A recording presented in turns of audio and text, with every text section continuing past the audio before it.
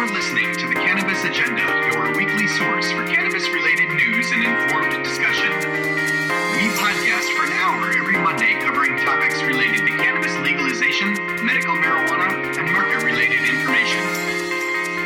You can follow online with us at cannabisagenda.com.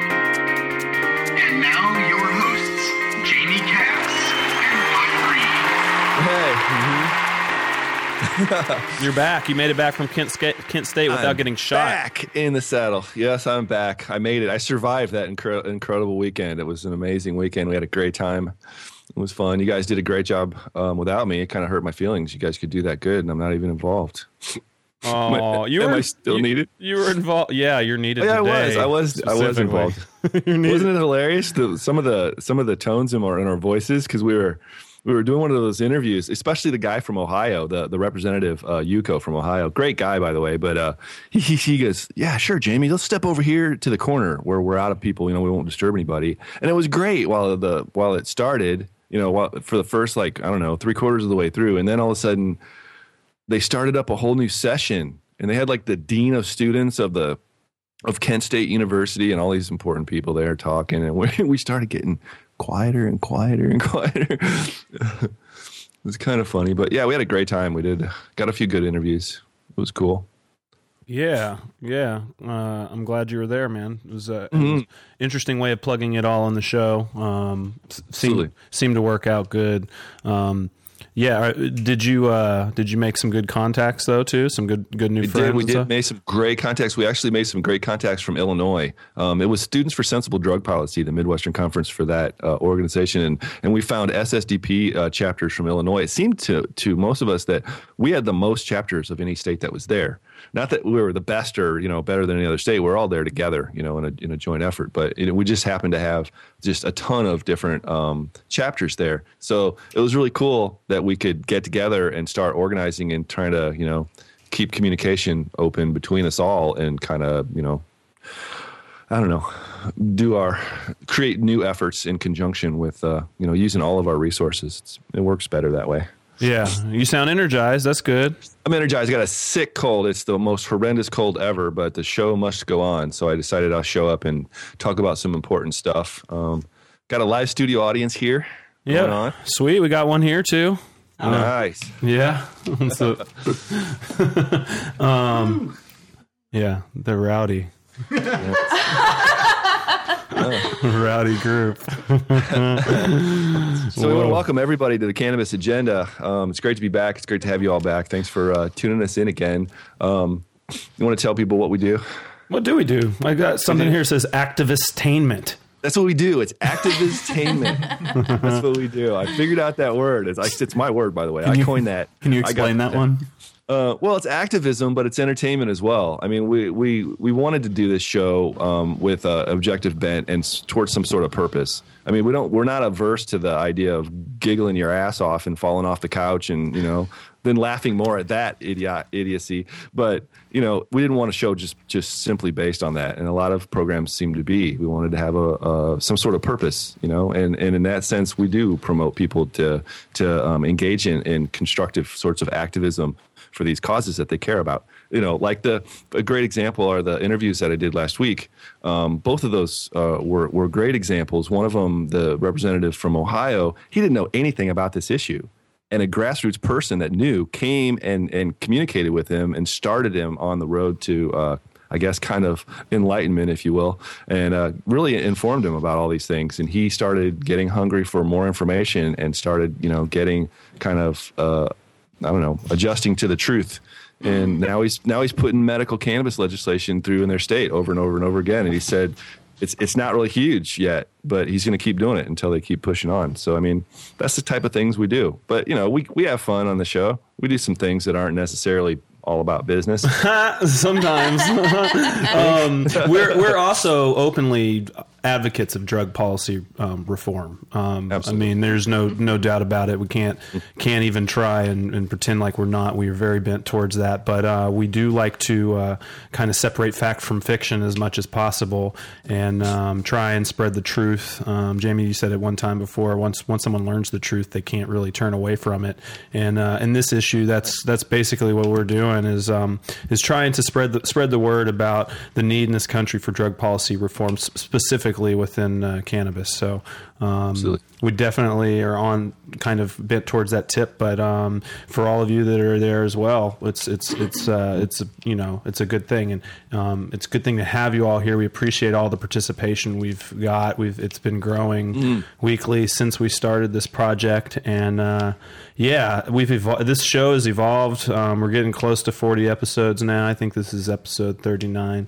So it's changed a lot. Our format's kind of dialed in. We didn't even really have a format when we first started. For any of you that have actually listened, hey, it's organic. Yeah, that is basically our motto here, because we're learning how to do this as we go.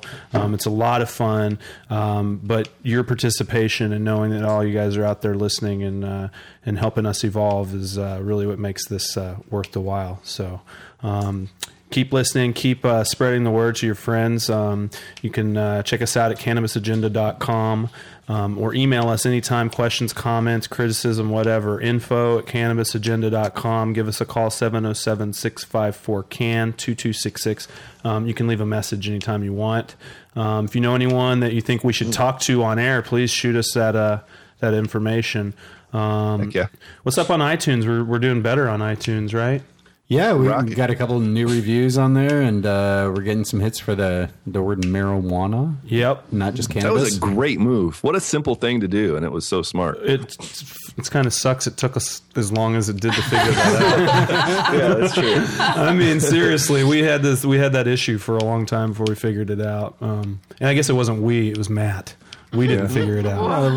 That's like the royal we, what, right? Yeah. I think the fact that we named the episode Marijuana, Marijuana, Marijuana is probably even more instrumental. And the election, and the election at the same time. That was a big week. Oh, yeah, it was a big week. We were buried under the term marijuana. But you can check us out on iTunes. You can search for us now. You can find us pretty easily just with the podcast search of cannabis or marijuana. And also you can search The Cannabis Agenda or Cannabis Agenda. Please leave us reviews if you don't mind using the word marijuana in your review. We would appreciate it. And we're still streaming, right? Yeah. The most recent 4 episodes? No, it's like a month ago's most recent 4 episodes. Oh, you sound real. You're like, yeah. Why do you have to mention that again? Well, you could have cut it out of the notes here, and I would have probably forgot. That's true. You know, what do we got on the show today, Jamie? What kind of news do we have? Oh, there's all kind of stuff going on. Some California cities are bringing cannabis growing into the light. They're trying to make some changes. Oakland and a few other Northern California cities are trying to make some changes regardless of the outcome of Prop 19. National Spotlight, sitting judge in Puerto Rico says, end the madness, stop hurting people over cannabis. Of course, DEA nominee Michelle Leonhardt she kind of flew through that judiciary hearing that she went to I think just prior to the weekend. We kind of expected that. Everybody was treating her kind of like their golden child, and we'll talk about that a little bit more. In Maine, caregivers have formed a trade association, which is a good thing. Talk a little bit more about that. Couple topics were barely worth any of our time today. I can't believe this. We'll get to those when we get to them. I'll just leave that for later on. Montana. Maybe we'll get to them. Yeah, maybe. I think so. Montana has banned video exams. Talk about that. I didn't even know they did that. But international news. No more pot in Amsterdam for foreigners. Crazy. What? Oh! That's bullshit. Really? Yeah. Well, isn't the Cannabis Cup coming up soon? I think it is. I think it's like within the next month or so. What's up with that? I was reading a little bit about this, that there's going to be several different ways that they can get around that, and it's not even in place yet. So there'll be a little bit of time. So any kind of American Canada tourists that want to go there and smoke their brains out, then, get on a plane soon. Wait. So seriously, they're going to get rid of all the tourist money that comes to Amsterdam? Yeah, evidently. Well, not all tourists are that responsible. And I guess there's been some sort of problems with kind of I don't know how you'd say, the Animal House mentality, where people go over there and they just think it's a free-for-all and they just take everything they can take and they eat mushrooms they don't know anything about and fall in the canal and they just cause a scene. And that's really, if you know anything about the Dutch people, they're a very astute people. And they're just not down with that, They don't go, hey, pot rocks, let's have tons of, coffee shops. It's a tolerance thing. They said it's ridiculous to hurt people over this. And where are you get? Okay, we're going to have to get to this. I'm having issues here believing that this is a thing that the people wanted. It seems like a politician driven thing to me, but it totally is. It totally is. It's really the government. And recently they've had a somewhat conservative government, and now just very recently they voted in a new, very conservative government, and they're just, I don't know. I think America's been whispering in their ear. Our government has, and hey, you're a bad example for us. Yeah, stop can it. You guys we don't like the what you have going on kind of work statistically anyway. That drug use is down in your own country amongst your people, and youth drug use is way lower than it is in America. Dudes, your truth is killing us. It's killing us. Seriously, can we slip you some money? You can take it off of our credit card. That's what everyone else does. Right. Yep. What's funny? It's not funny, but I heard Radical Russ from the Normal Show talking about this same thing the other day, and he was saying that it's a point that I'd not considered before. He was saying that the problem is not that the Dutch have a more liberal drug policy. The problem is that all of the neighboring countries have a more prohibitive drug policy, which forces the populations from those countries to go to Holland to smoke. Yeah, from what I understand, there's just an influx of people that just storm the shops and, for that exact reason. But isn't that kind of, I don't know, kind of what they're going for there? Don't they? Well, maybe not. I don't know why they would ignore all that money, but right. Is it? I've heard. I need to go there first of all, but now I don't know that I want to go. Just to be honest, that was my main drive to really want to go to Amsterdam as one of my main cities in Europe. I'm really hurt by this. That's like the one spot in the world, right? Where it's pretty legal, even though it's kind of, their rules are pretty weird. But bummed. Tolerance. Yeah, it's kind of an ate-up kind of take on legalization out there anyway. It's just kind of it's a weird. There's some gray area in their rules anyway. But I think that gray area was a lot more, pro-citizen than it is becoming. We're gonna have to follow up on this. This is gonna be a big thing. We'll get to it in a little while too on the show. What anything else we got today that's worth mentioning? We got Texas. We all know how their cannabis laws are down there. They've been harassing the shit. I'm sure there's hundreds of people that they've been bothering, but there's one individual we wanted to cover today. We have a link on our site as usual. As we report this a little bit later in the show, you'll have if you're hearing it, you'll have access to the MP3 to hear them talk about it more. We've got some stuff, some scratch and sniff cannabis smelling scratch and sniff cards. Have you ever seen one of those? Did you guys read the story? No, I didn't. What happened? It's more from Amsterdam.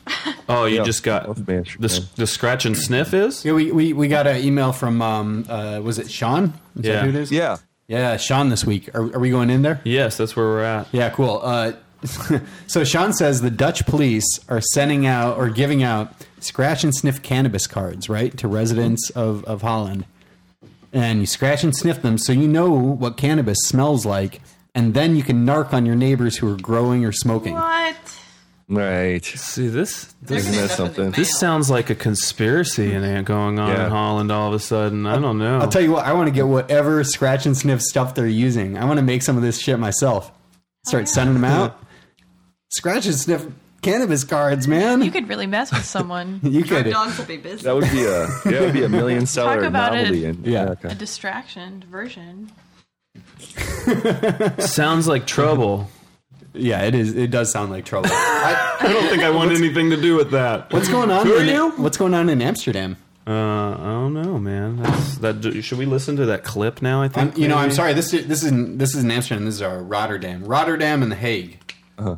Yeah, Which is it's in Netherlands. Yeah, in the Netherlands. It's a pretty small area. Additionally, in international news, on the international weedscape, we've got some stuff going on in Mariana Islands. The House somewhat enthusiastically passed the first legalization bill, and then the Senate immediately quashed it. Talk about that. Some stuff going on in Michigan State University. Don't want you using medical cannabis, even if your doctor says so. It's against school policy, you know.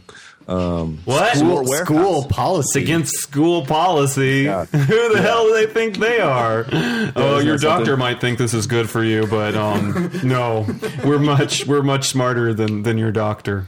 Hey, we're at university. Of course we are. Yeah, we have Rocky more Mountain books High than your got a doctor little does. stuff. Sorry. Yeah, they're kind of starting an argument over several neighborhoods' future over there in Colorado because of proposed warehouse space for growing medical marijuana. Deja vu sounds a lot like Oakland. New Mexico adds some more med pot sources, which is good. As we recorded previously on our show, they've had some problems with that, so they're finally moving forward. That's a good thing. And Arizona, additionally, is moving on to setting the rules for Prop 203. That should be an interesting thing. Had a great visit at the Illinois State Capitol last week with Representative Lou Lang, who is the chief sponsor, the House sponsor for SB 1381, Illinois' medical cannabis legislation that is pending a floor vote on the House. We'll talk about that just a little bit. And I mentioned previously about a senator that, I've been doing this for a lot of years. I think maybe 5 or so years ago, I talked to this particular senator who was adamant. He said, Jamie, I appreciate your thoughts. I know that you have good intentions, but it'll never happen in the Midwest. Never. He said, California is a disaster. It will never happen here. And I talked to him while I was just outside of the House floor yesterday, and I'll tell you about what he had to say. And yeah, that looks like that'll be pretty much of a show. California is a disaster. It spreads throughout everyone. They're like, it's so bad, it's so terrible. Look at California. Right. Yeah, right. Everybody here that's part of medical marijuana movement thinks it's so horrible, don't they? It just sucks. Yeah, it's crazy. I mean, it's just malinformed individuals, misinformed. They just don't get it. If you're ignorant to stuff, you can't make this kind of thing up. You got to know about the issues and know what's really going on. If you just, take a stab in the dark, you're going to come up negative. Or you can just claim California's a train wreck, and for some reason you can convince a lot of people that that's true because. Yeah. So that's why we don't want to, forward any kind of laws that'll help people because it's going to be exactly like California. It's just crazy how much effect they have on people. They can just simply say California's a train wreck, have no evidence to back it up, and then we, to prove that it's not, have to cross every single T, dot every single I, and tell the entire story. It's such an uphill battle sometimes, don't you think? It is. It's a constant uphill battle, and that's why I always say resilience is the key. If you're interested in these issues and you care about this stuff, I know there's a lot of people that don't use cannabis or have any desire whatsoever to use cannabis, but they have loved ones that need cannabis for medicinal purposes to mitigate really, really rough circumstances in their lives. And they're strong advocates, and they're fighting for these individuals that they care about. So, you just, for those individuals as well as everyone else, you just have to keep it in mind at all times that this is an uphill battle. I've likened it to having a gigantic boulder on a hill, on an incline, and it already has momentum coming toward us. And what we have to do is put all our efforts in there to slow down that momentum, stop it, and push it the other way. So it's if true. you think of it that way, it's a huge task. Yeah, it's true. I mean, we're getting somewhere. Right. It's like they can just throw a pebble and it creates this huge wave, and we have to throw that damn rock up, carry it up a hill, and then throw it in some water and make a big wave. It's totally weighted. It's balanced, and Well, on the bright side of that discussion, I've wandered upon several stories today that has still not adjusted to the fact that these efforts are progressing and getting us somewhere positive. They're saying, they're referring to all the 14 states that have statewide legal cannabis legislation, but they forget that we're at 15 now. Because of Arizona now, or because Arizona. And what about DC? Right? What's going on? And so they've got it now too. So now it's 15 and 15 plus the District of Columbia. That's just hard to say. That's all. Yeah. Just takes more effort. But yeah, it's yeah. But frankly, we really don't have Arizona yet. No, because we a little bit of time. Sure. And you never know how things are going to work out there. I mean, this is the third time they've passed medical marijuana laws there through voter initiative. So hopefully they actually implement this time and it doesn't get thrown out. Yep. Speaking of Arizona, let's move to their neighbor, our state. What we got going on in Cali this week? Cali.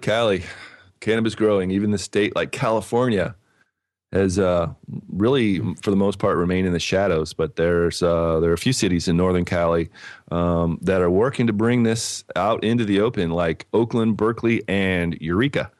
On Monday, Oakland will begin the application process for 4 permits to run industrial scale marijuana farms within city limits. We've talked about that a lot with mixed emotions about that. I think we're watching that cautiously.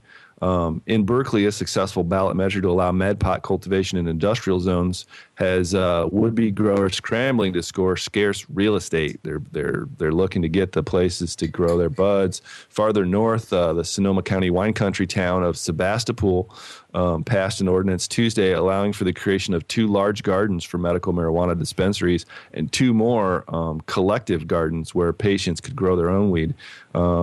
And of course, the DEA is keeping a really close eye on this stuff. Oakland City Council member Rebecca Kaplan, she co-sponsored that city's cultivation ordinance, said the DEA had contacted her office, but only to request copies of the regulations and background materials. She said that the agency advised her that they were conducting research into the ways various cities were handling medical marijuana regulation. So, I don't know. She seems to think that's a very hopeful sign. Maybe, but I don't know. What do you think? Do you think they're going to come after every single? I mean, remember the lady in Mendocino, the lady that applied for the sheriff's permits or whatever for the first one? She got popped immediately, right? Right. Well, historically, in practice, from what we all know, in a profound way, when it comes to the DEA, good intentions are not what one would expect. So I'll trust those guys about as far as I can throw them. But here's the deal. They're going to be doing 4 facilities in Oakland. I think 4 in Berkeley. Is that right? Or 6? 4. 4? I think it's 4. And 4 in Eureka, so that's 12. You think they'll come in and take out all 12, or do you think they'll leave a few of them standing? Just a guess. Just a guess. What do you think? I don't know how they're going to handle this warehouse thing at all, and I'm very, very curious about this. I'm watching with some curiosity as well as caution. I want to see what's going on. I don't trust them, but I don't know if it's all centralized and they can keep a close eye on how it's going. Will they allow that to happen, maybe? Or maybe I'm being over optimistic. Here's the model I like. Tell me if you like this model. Okay.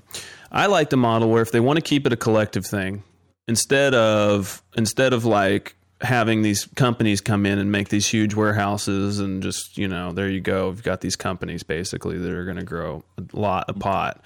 How about you build these same facilities and you section off rooms, and then you allow collective members to rent a space and do an indoor grow, and people can all have their reasonably sized, obviously not too huge to put a legal burden on these individuals, but basically just to have like a big, huge warehouse, completely modern with individual grow rooms throughout the whole thing that people rent and come and take care of. How do you like the idea of that? I love that idea, actually, for the primary reason that it would help the caregivers. the caregivers have a problem because they can only be a caregiver for so many patients. And that's been a point of contention with the DEA and a huge excuse for them to be rating a lot of people in the past. So I think that this would put them right up there in the open, and they'll say, look, this is the grower. Okay, DEA. I think you have to talk slow to those guys so they can really kind of understand you. But if we talk really slow and have some patience, we might be able to get it through to them a little bit. And I think they can go, oh, so we only have to watch that place. And maybe, I don't know, maybe a spark will go off in one of their heads and they can change it. But you know what? As our story we'll talk about in a little bit, a not so happy story we'll talk about a little bit later in the show with Michelle Leonhardt likely to be continue running the DEA. I don't know if we'll ever be able to get through to them. No matter how slow we talk or how basic we put our language, and I don't know. So you think that? I mean, I have a feeling. Here's my guess now. My prediction now. They're not going to take all 12 permit holders down. So you think they're going to go in and take part of them and leave some of them? Yep. That's really? What I think That'd they'll be do. Interesting. That's what I think they'll do. And I think the city's going to have... You called it right here. I'm calling it. And I think I think it's going to be then it's going to be an issue for the cities who give these permits out to these. I mean, then they're going to want their money back, blah, blah, blah. It's going to be a mess. But an interesting mess. I think the people that are signing up for this pretty much know they surely know their head is on the chopping block, I would guess. So... Right. So we should. What's up? That's part of the stuff that other states look at too. That's where that silly comment came from the senator. California is a train wreck. California. Yeah, they're going to say, "Oh God, now we have to have warehouses of this stuff." Yeah, they're a train wreck because they're taking the lead. We're taking the lead and moving towards having a somewhat normal economy where, we don't try and be all crazy about weed. Yeah, that's if it works well, like Portugal and their drug laws have worked, then it sets a tone. I never hear that brought up. They never talk about Portugal when they're talking about drug policy. What's Portugal? Portugal has basically decriminalized all their drugs, and they made it a huge somewhat of a non-issue. And as a result, they had their treatment facilities, their population in treatment over quadrupled, and it's just been vastly effective in so many ways. It's almost like people are looking at that, even pro policy reform. People are going, wow, that's working really, really good. It's almost insane that we're not following that as a successful model. But right, and when I thought things were working pretty good in the Netherlands, but apparently as we move on to the international weedscape, they're not working out so great in the Netherlands, or the politicians don't like it. But that's for a long time I had thought that the statistics we were getting from the Netherlands was basically hopeful proof that somewhat regulating marijuana actually does more for bringing use down than what we've decided to do here in the United States, which is go to war with our own people. That's silly. It's crazy. I think we've got a clip. Actually, you got a clip from the Amsterdam story? Yeah, let's run it. Postcard Pretty Amsterdam. It's known for its canals. People come here just to relax, to go and have a boat ride on the canals. Its museums. Which has the beautiful Rembrandt, the Night Watch. Its bicycles. And for thousands of foreign tourists each year, it's the place to go to legally light up and smoke a joint. And of course that attracts a lot of tourists. Many of them college students from the U.S., like Emma. I mean, we like the coffee shops. Nearly 300 coffee shops in Amsterdam, more than 700 total in the country of the Netherlands. All sell marijuana legally. That's only 5 grams per person, and only to those over the age of 18. Coffee shops in the Netherlands are taxed heavily. A huge chunk of what they make goes to the government. And the revenue of the sales was about 1 billion euros. David Ducalo is manager of the Cannabis College in Amsterdam.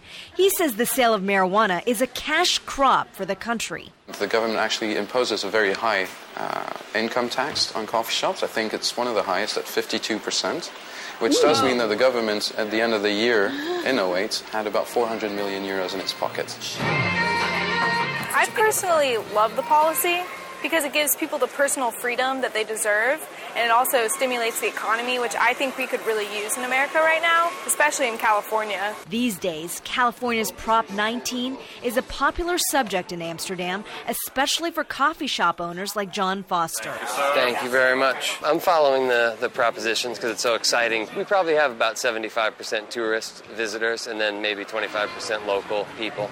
Foster, who's originally from Rhode Island, now runs the Gray Area Coffee Shop in Amsterdam.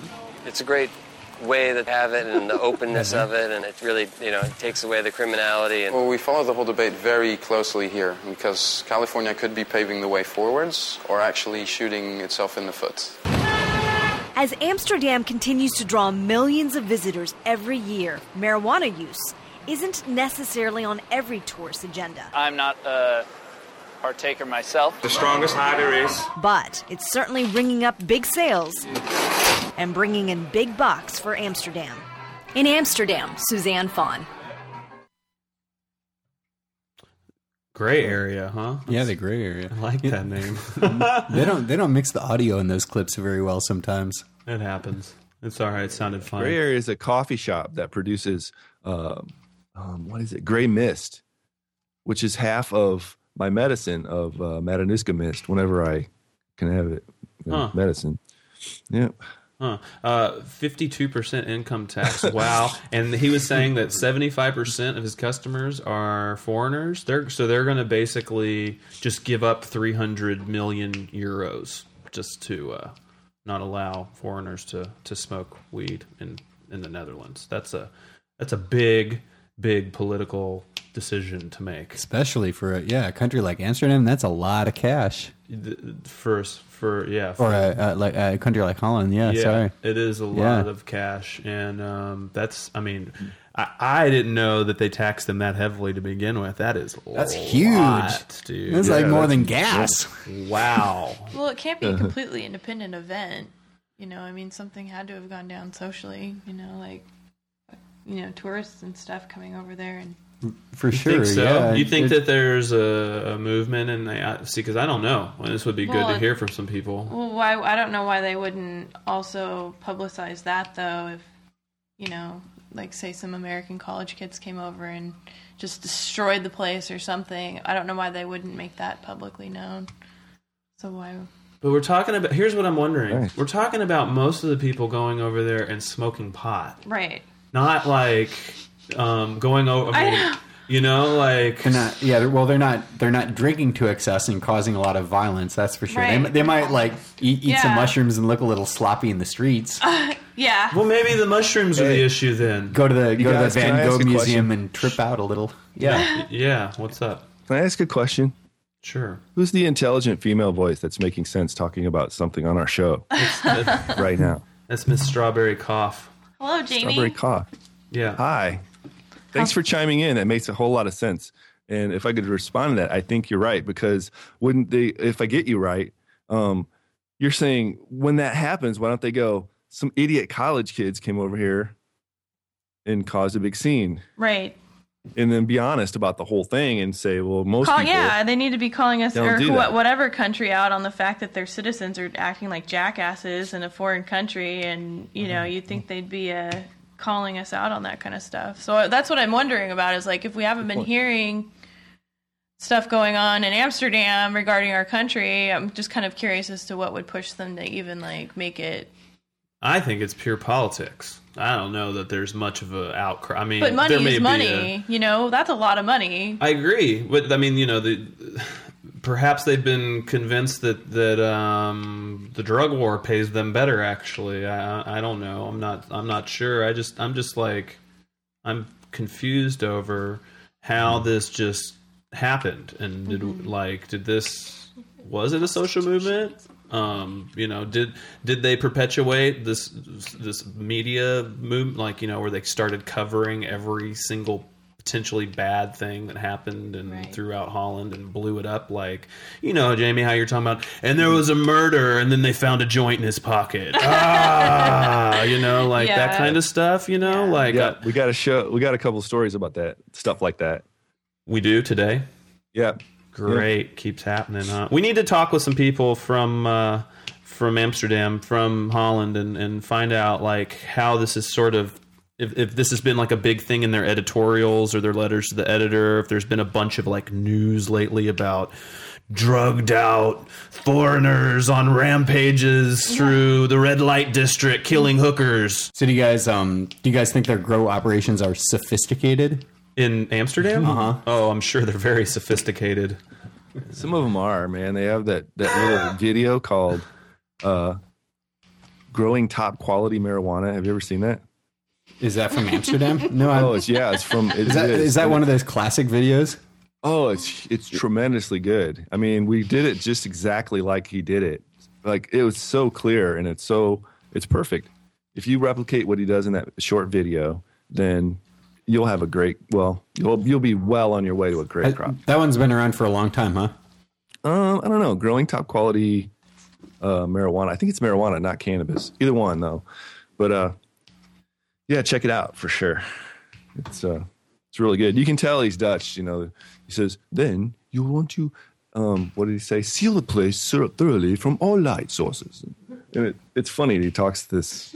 I don't know. He's got this kind of. He talks very good English, but he's like a Dutch guy talking English. He's got that accent. Cool. So he teaches foreigners how to have sophisticated grow operations all of their own. He's the sophisticated grow op guru. Wow. There's a lot of them over there, aren't there? There are. I think there are. Our Aryan, the guy from Greenhouse Seeds, is intense, dude. He's the epitome. He's the super rock star, the Michael Phelps of the Michael Jordan. Who's the greatest of the great, man? He's that dude in can of business. He's got by far, he sells the most beans of anybody. And he's got these really novel ideas about coloring the seeds. So they're, like super silver hazes are like yellow.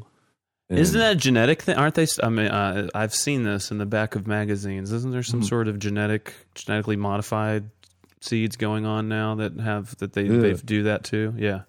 No. Well, these aren't. We need to talk to Chunk Norris about this. He followed. Yeah, he followed this one pretty closely. I imagine there are somewhere people are going to do that. When there's that much money available from a product, they're going to figure out a way to, Oh yeah, definitely. They're definitely going to. Speaking of money, I can't believe that they're really considering doing this in Amsterdam. That is, or in Holland. That is a lot of money. Wow.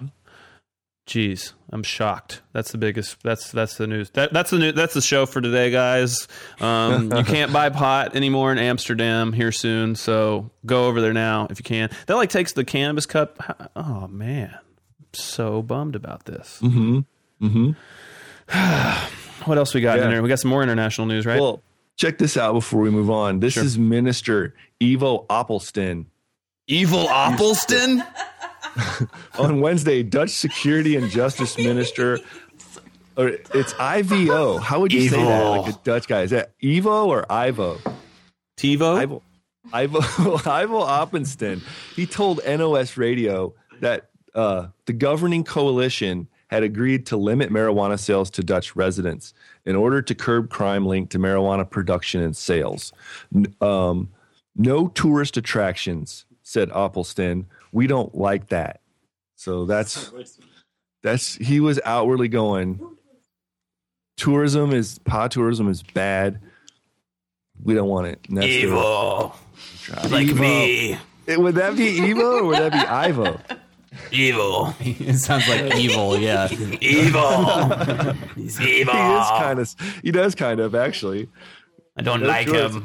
We don't like that. I don't like him. Yeah. But I like how he speaks for the people, though. That's good. Yeah. He's speaking for the people. Typical, typical. Yeah. Everybody with that mindset seems to behave in a similar fashion. They speak for the people, which is a portion of the people, always, on any idea. Evil. Stop it. All right. Hopefully there's some better news than that. That just sucks. Yeah, it's not the best. It's not the best news. We already talked about the cannabis sniff cards. That's pretty interesting stuff. I'm with Cogs, man. I want to find some of those just because they'd be cool. Do you think they actually use like cannabis oils or whatever on there? That'd be illegal. Yeah. So well, maybe Scratch this. It's it God's would be illegal. pussy. Ooh. So you think they replicated, the scent molecules in a lab to put them on a card? No, definitely not. They extracted them from cannabis? I'm sure they probably did. Why would they go So it's illegal then, huh? They extracted it from the big box in the That would be such a sky. giant expenditure synthesizing that molecule in the lab. What a waste of time. This is the government. Oh, come on. Come on. Maybe over there. Maybe over there they do have real oils on it because it's less than 5 grams. Oh, yeah. And it's sent to the... But it's the cops. Yeah, people are going to start smoking their scent cards. No, you can get good weed in Amsterdam. Wait, but they're sending this out to people to tell them to narc on... Jeez. What a turnaround. How the hell... Crazy. You were saying, and you've always tried to say that things can go backwards. Don't get comfortable. Absolutely. This is a new, very conservative government. They're a rightist, very rightist government. And that's just their agenda. That's what they do, period. That's them people, those people in that group do this behavior. Like always. It's who they are. It's like kind of what they are. Jeez. And they got them they've got them in Netherlands now. They've got them kind of to some extent in Canada as well, which really sucks, man. A lot of Canadians are like going, but they're so nice. The Canadians are so nice. They're having a hard time yelling at the government. I think they're working it up some steam. Eventually they'll be, I don't know. Speaking of steam, what's going on in Headway and the Pacific Islands? Pacific Islands. Well, they passed, the House passed a cannabis legalization bill, which is really cool because... Wait. Who? Is the Pacific Islands a country all of it? It's the Mariana Islands. Let me see here. It's... Oh, some tropical beauty, some like tropical heaven, like that will have legal weed. That sounds... that sounds exceptional. The Northern Mariana Islands. It's a U.S. Commonwealth. So it's really significant that this is going on. So we can go there. Do we have? We need to find out how to get listeners there. Well, there's the downside of the story. They the House passed it 10-7, but immediately after they passed it, the Senate said, "Well, that's dead. That's not going anywhere." Wait, and their House only has 17 members. We can totally influence these people. We should try to do that. Send us some scratch and sniff cards. See, it smells good. Don't be scared. Sorry. It does smell good. It smells good around here right now too. Hey, so these islands are. What is on the bill? What were they? Full on legalization, or was this like It would have under this measure. It was authored by the independent Representative Stanley Torres. People at least 21 years old would have been allowed to possess. This is their quote: "Possess, cultivate, or transport marijuana for personal use." End quote. And it also would have permitted the regulation and taxation of the commercial production and sale of cannabis as well to people at least 21 years of age. So it's kind of a I don't know, Prop 19 type full. Almost. If some tropical island somewhere needs to really be listening to this show. And I think a lot of them right now are discussing these issues. Dude, so that's cool. I mean, think of how sweet it would be to be a little tourist island that's all of a sudden and we're going to sell as much pot as we want. F the rest of you. They're like, "Hello, sir. Welcome to Tahiti. Your bungalow is prepared for you with fresh fruit and flowers and shit. And a clean vaporizer. Would you like some fine quality cannabis, sir?" And they got some sick strain, and you're like, "Whoa, man!" People would just be flocking to those. Every hotel has a dispensary. Every bar, there's pot bar. Yeah, like seriously, like you. Not only is it super beautiful, and can you snorkel and scuba and surf and hike and climb and do tree canopy tours and whatever, but you can smoke dope the whole time. You can puff tough in lawn furniture. Nice. in the sun. I love that life. Yeah, I need that. That would be so great. Where is this place? I'm there in a hurry. I might even move there. It's a chicken or egg thing. Yeah. Do we wait for them to change their laws and then go there? Or do we move there and change the laws? Probably the latter would be the most efficient. Yeah. 17 people, we could get them. We could get 8 like the first night. Surely MPP is all over this, like right? 4 in the morning, they'd be like everybody'd be all burnt and shit. And they'd be like, man, you guys are great. Have a good night. And we already got 8 of them. And there's 17. So within the next 2 weeks, we could change the law. There's only 17 people to convince. I wonder how rich those people are. They're probably super wealthy, while a lot of people on their islands aren't. Yeah. Speaking of someone that's not wealthy, Mark Emery is not. He has put a lot of effort into cannabis movement over the years, and almost all the money he made, if not all the money he made, was put right back into the movement. I updated everyone last week. Longtime fan. He's really being thrown through the ringer now. He was up at SeaTac in Seattle, and then they were talking about moving him down to California, and he was moved temporarily to Nevada and then moved temporarily to Oklahoma. Now he has landed in Georgia at the D. Ray James Correctional Institution, which is a private jail. Yay for private jails, right? Prison for profit, right? All about it. He's probably they probably have him making Chinese handcuffs or something in there. The same people that likely had a huge hand in your new rightist government of the Netherlands. Right. Yep. That's exactly it. And you guys, if you want, you should check out www.freemark.ca and figure out how to contact him. I know that any letters or news or anything you send him, he will get, but it is backed up several weeks now. They're obviously very hopeful that he's going to get moved back to Canada. I imagine that's not a definite thing. So if you could take the time to write your representative in your area asking them to send Mark back to Canada, I think that would be very helpful. And we should anyone listening to this show should take a minute to do this. We may even put a template out there, but this is something that needs to happen. I really hope he does get to move back to Canada to finish the remainder of his sentence. But, the U.S. government isn't always so nice like that. So keep the hope there that he'll make it back to Canada. Hey, we're going to get Jay Selthoffner on the line. He has been part of this show since way back and ran for...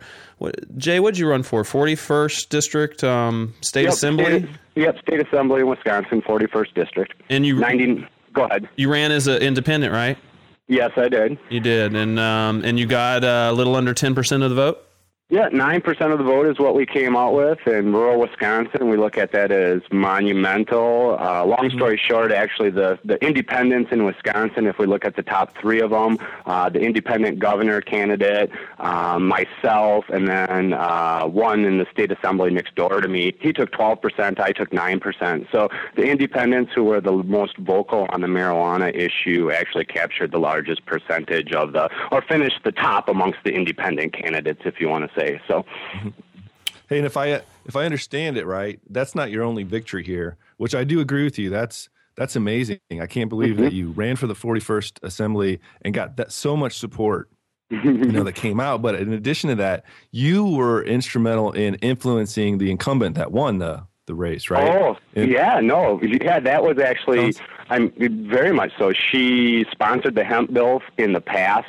She's a 3-termer now, going into her 4th term. So she's actually sponsored the hemp bill in the past. She's by no means an enemy. During our forums, she did admit that, medical marijuana, she does understand it has validity. I believe her statement was she didn't think Wisconsin was ready. That's something that a couple of people have said. I guess depends on what you define as Wisconsin, the legislators, the people, so reform is still ripe in Wisconsin. Do you guys have a lot of people say this out there? Look at California, it's a train wreck, and then you just throw that out there as evidence that that's the reason why Wisconsin shouldn't go towards medical marijuana? We not going to say we don't like California, but there's kind of rivalry between the dairy production and cheese production. So they're rival states in the past. At one time, we even joked about it. Before this is, I'm 36, so this is going back to like the mid '90s, kind of, the end of the '90s after California just went legal, and they were talking about the water shortage, and that's what we always joked about. It was like, well, why are we? Because they were going to pump the water from the Great Lakes or something like that. But we're like, why are we sending them the water? Let's grow the pot for them and send them the pot instead. So, it's been kind of an ongoing joke, and it's not something that we look at. California, look at them as a train wreck. We would really like to beat them. We actually look at Maine and talk about some of the laws over there when we talk about state laws and how things should go and those types of things. So, but yeah, you like what Maine's doing, huh? Yeah, I mean, we like any state that's progressive that's actually talking about things. We joke, Wisconsin is known for, high regulations, high taxes, and kind of public safety or policing issues, and those are the three characteristics that are going to be needed, at least we feel, in a successful, comprehensive marijuana legislation. So it's just one voice away, and now that the Republicans have, overwhelming control in both houses here, things could go through relatively quickly. Budget year next year, we got to pass a budget before we do anything. So our new governor coming in has what he's called the brown bag program, where he's just looking for wasteful spending to put in the bag and throw in the garbage. So, I mean, it still could go through. Mm-hmm. I'm wondering, I got a question for you, Jay. It's off of. So what do you think about like how here in California we're supposed to run these businesses as not for profit or non-profit models? Do you think that should be do you think that's a good thing for policy, or do you think that's a little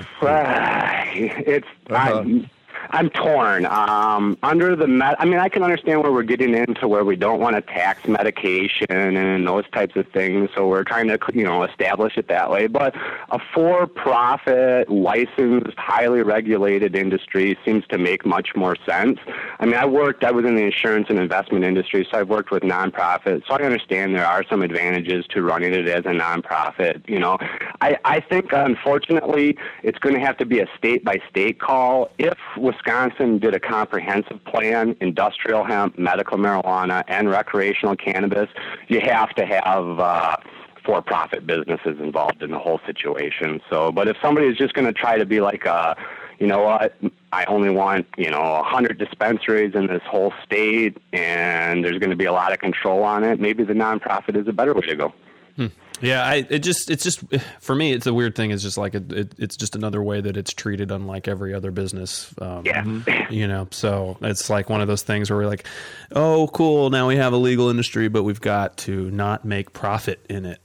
And that's not necessarily the case. I work, and we let it off here by saying I'm in a relatively rural community, but one of our largest employers in the county is actually a nonprofit organization, and some of the people that they employ are regular employees, W-2 employees, making good wages. They get benefits provided to them. So the nonprofit itself can be structured as a business. It's just, it looks like that when you want to point out abuse at anything, pick out a microscope and look under it anywhere. You're going to find it, So sometimes it's hard to rely on the information, or I should say the source that you're getting the information from. But either way, it can be successful. It just is a matter of you need to take the initiative and encourage it rather than try to keep it under the rock as a taboo type thing. It needs to be embraced as a societal change, as a state change. Sure.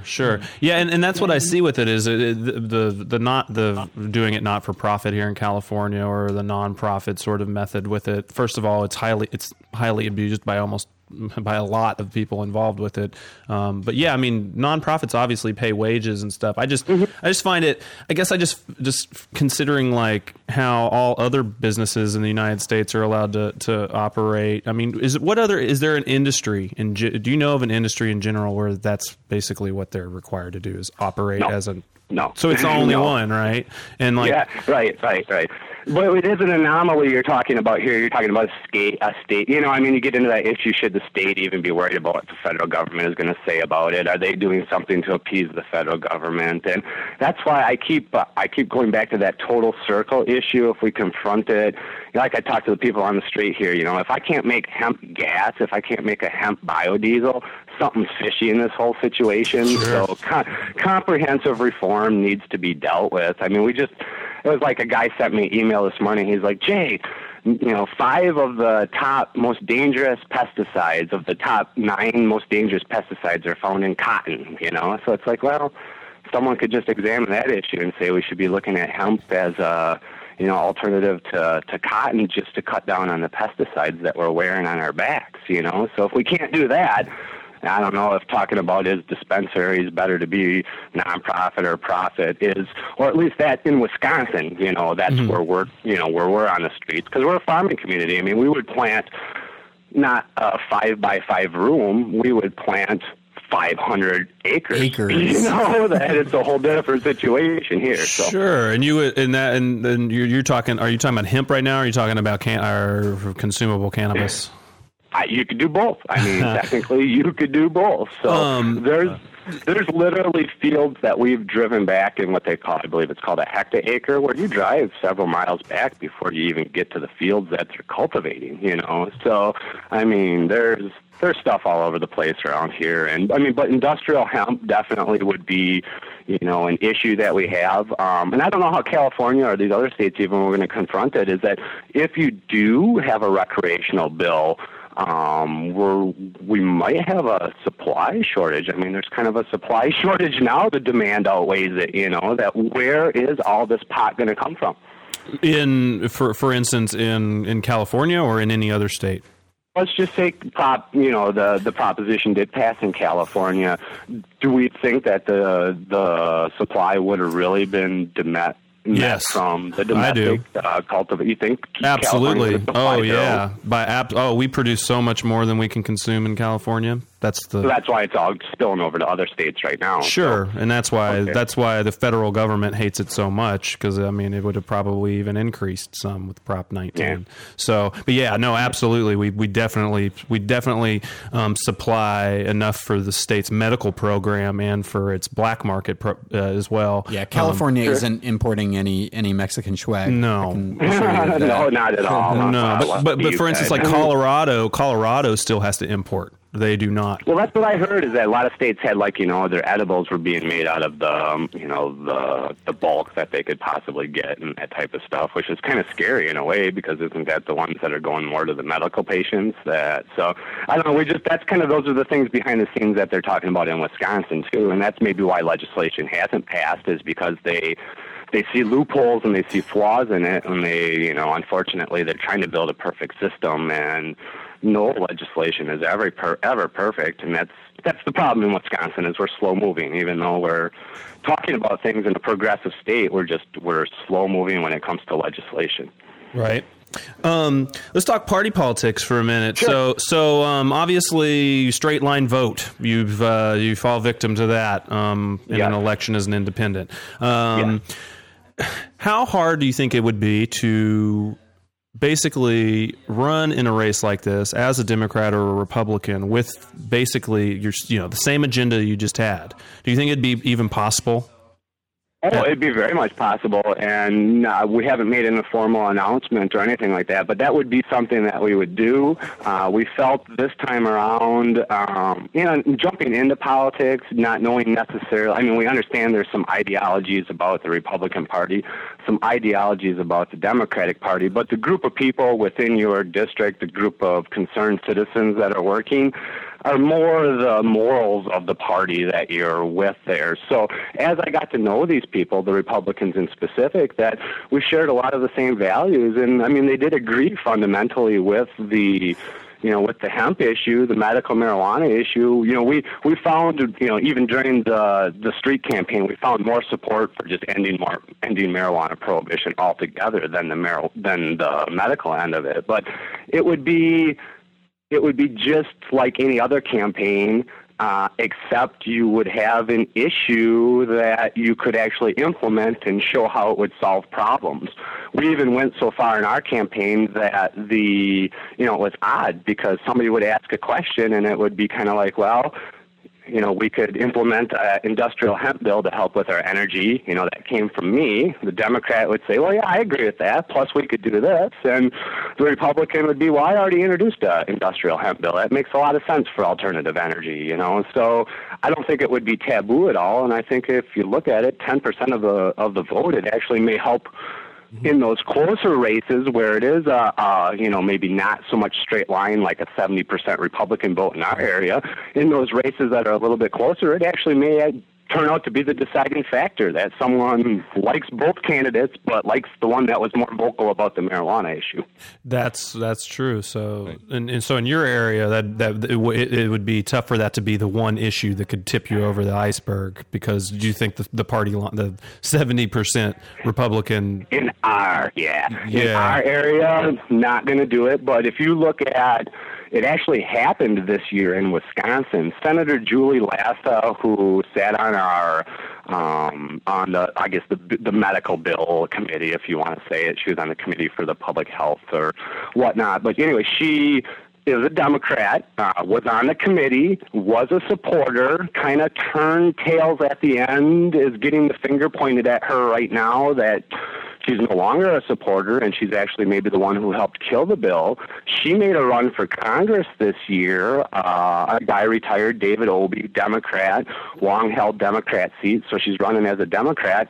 She got beat against a Republican, Sean Duffy, who was a reality TV star, maybe an attorney or a doctor, too. I forget what she was. But the race was relatively close, and it kind of looks like that she did not specifically get the marijuana vote, so it may have cost her the election. Yeah, it could go either way for you, I guess, right? Yeah, that was a little bit, that's a larger district. Obviously, when you look at a congressional district, it's just more votes under the seat. So those races are, and that was in northern Wisconsin, so those races are generally a little bit closer. But in our area, unfortunately, you're probably going to need to win that Republican primary in order to capture the seat. Sure. Speaking of money, how'd your campaign do fiscally? Did you have a good experience? Yeah, I'd say, we did fine. We didn't really spend any money out of pocket. We did everything that we wanted to do. The only thing we really wish we could have done was like a mailer to hit everybody's mailbox, more as an educational type piece, not knowing, but it was very expensive. So no, I mean, it was great publicity. We generated more noise than we ever could have, brought more attention to the issue than we ever could have without, running as an independent or running in the campaign. But yeah, no, we did fine. The campaign's still open. We may need to do something in the future, whether it's on a local seat or state level again. Yeah, that's what I like to hear. Persistence, right? Yeah, well, we have in Wisconsin, we have spring and fall elections. So this year is actually kind of neat that I volunteered for a campaign for a Supreme Court judge, Joel Winning, and he's going to try to run under we have an Impartial Justice Act, which is basically a public financing type thing. So it's going to be kind of exciting to work with him, and he's somebody who supports a total legalization type bill. So cool. All right. Mm-hmm. Moving forward. Awesome. Mm-hmm. Yeah, good stuff. 10% is huge in what's really become kind of a regulated duopoly in our political sphere.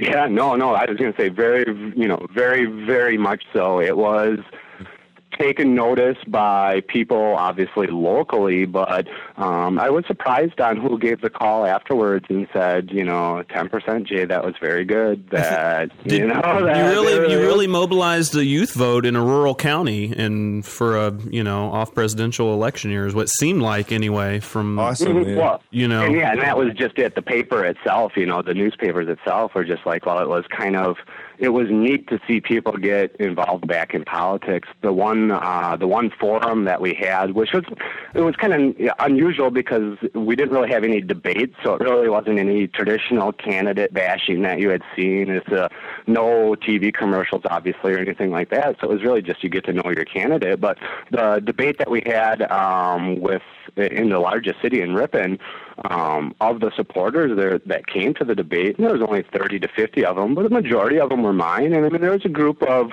young men, all under 21 years old, that put their suits and ties on, that they're even kind of like, well, my parents were like, well, where are you going on a Thursday night with a tie on, that. Right. So it was kind of neat to see those people, and then, the older senior citizens that I had met, that there was a good, and that's exactly what we said after it ended. We're like, that's what marijuana reform is. It touches some young folks, it touches some middle-aged folks, some seniors, it's really hits everybody from every walk of life, so it's a winner. It's a winning combination, and hopefully that we just brought enough attention to the issue that the legislator that represents us will go ahead and, champion it just like as if I would have been elected. Sure. Right. Yeah, that would be a huge victory in and of itself, wouldn't it? Mm-hmm. Well, she definitely saw that the public did not ridicule the issue. The public did support the issue, and it was, like I said, it was pretty amazing. I mean, at times it was, one of those moments where you're just like, wow, we're making a difference. We're making a difference here, there, and everywhere. So no, it was an exciting experience, and we're looking forward to doing it again. Jay, we appreciate the difference you're making, man. It's an inspirational Absolutely. story. We want you to keep at it. We're going to keep in contact with you in the future.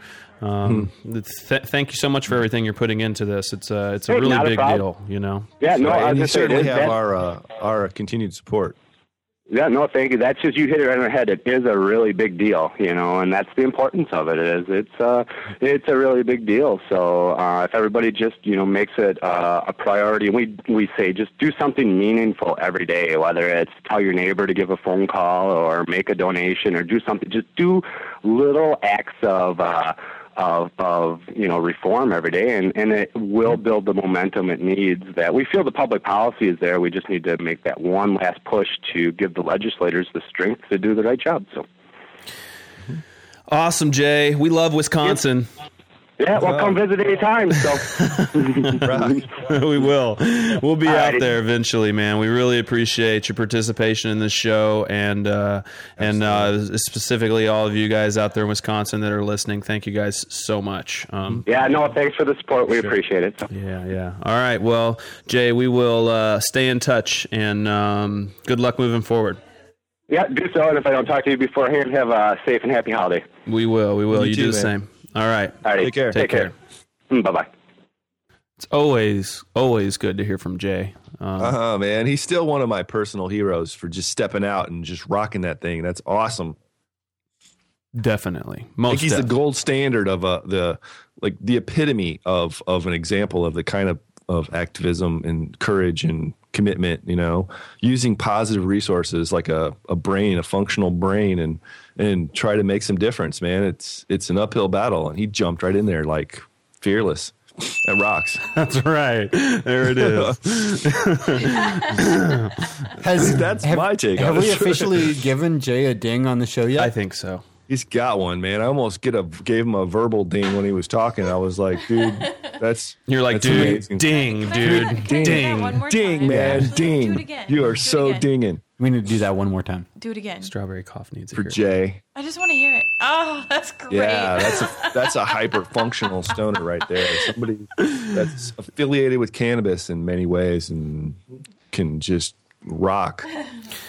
Are the functional stoners in Arizona going to get this thing working out right?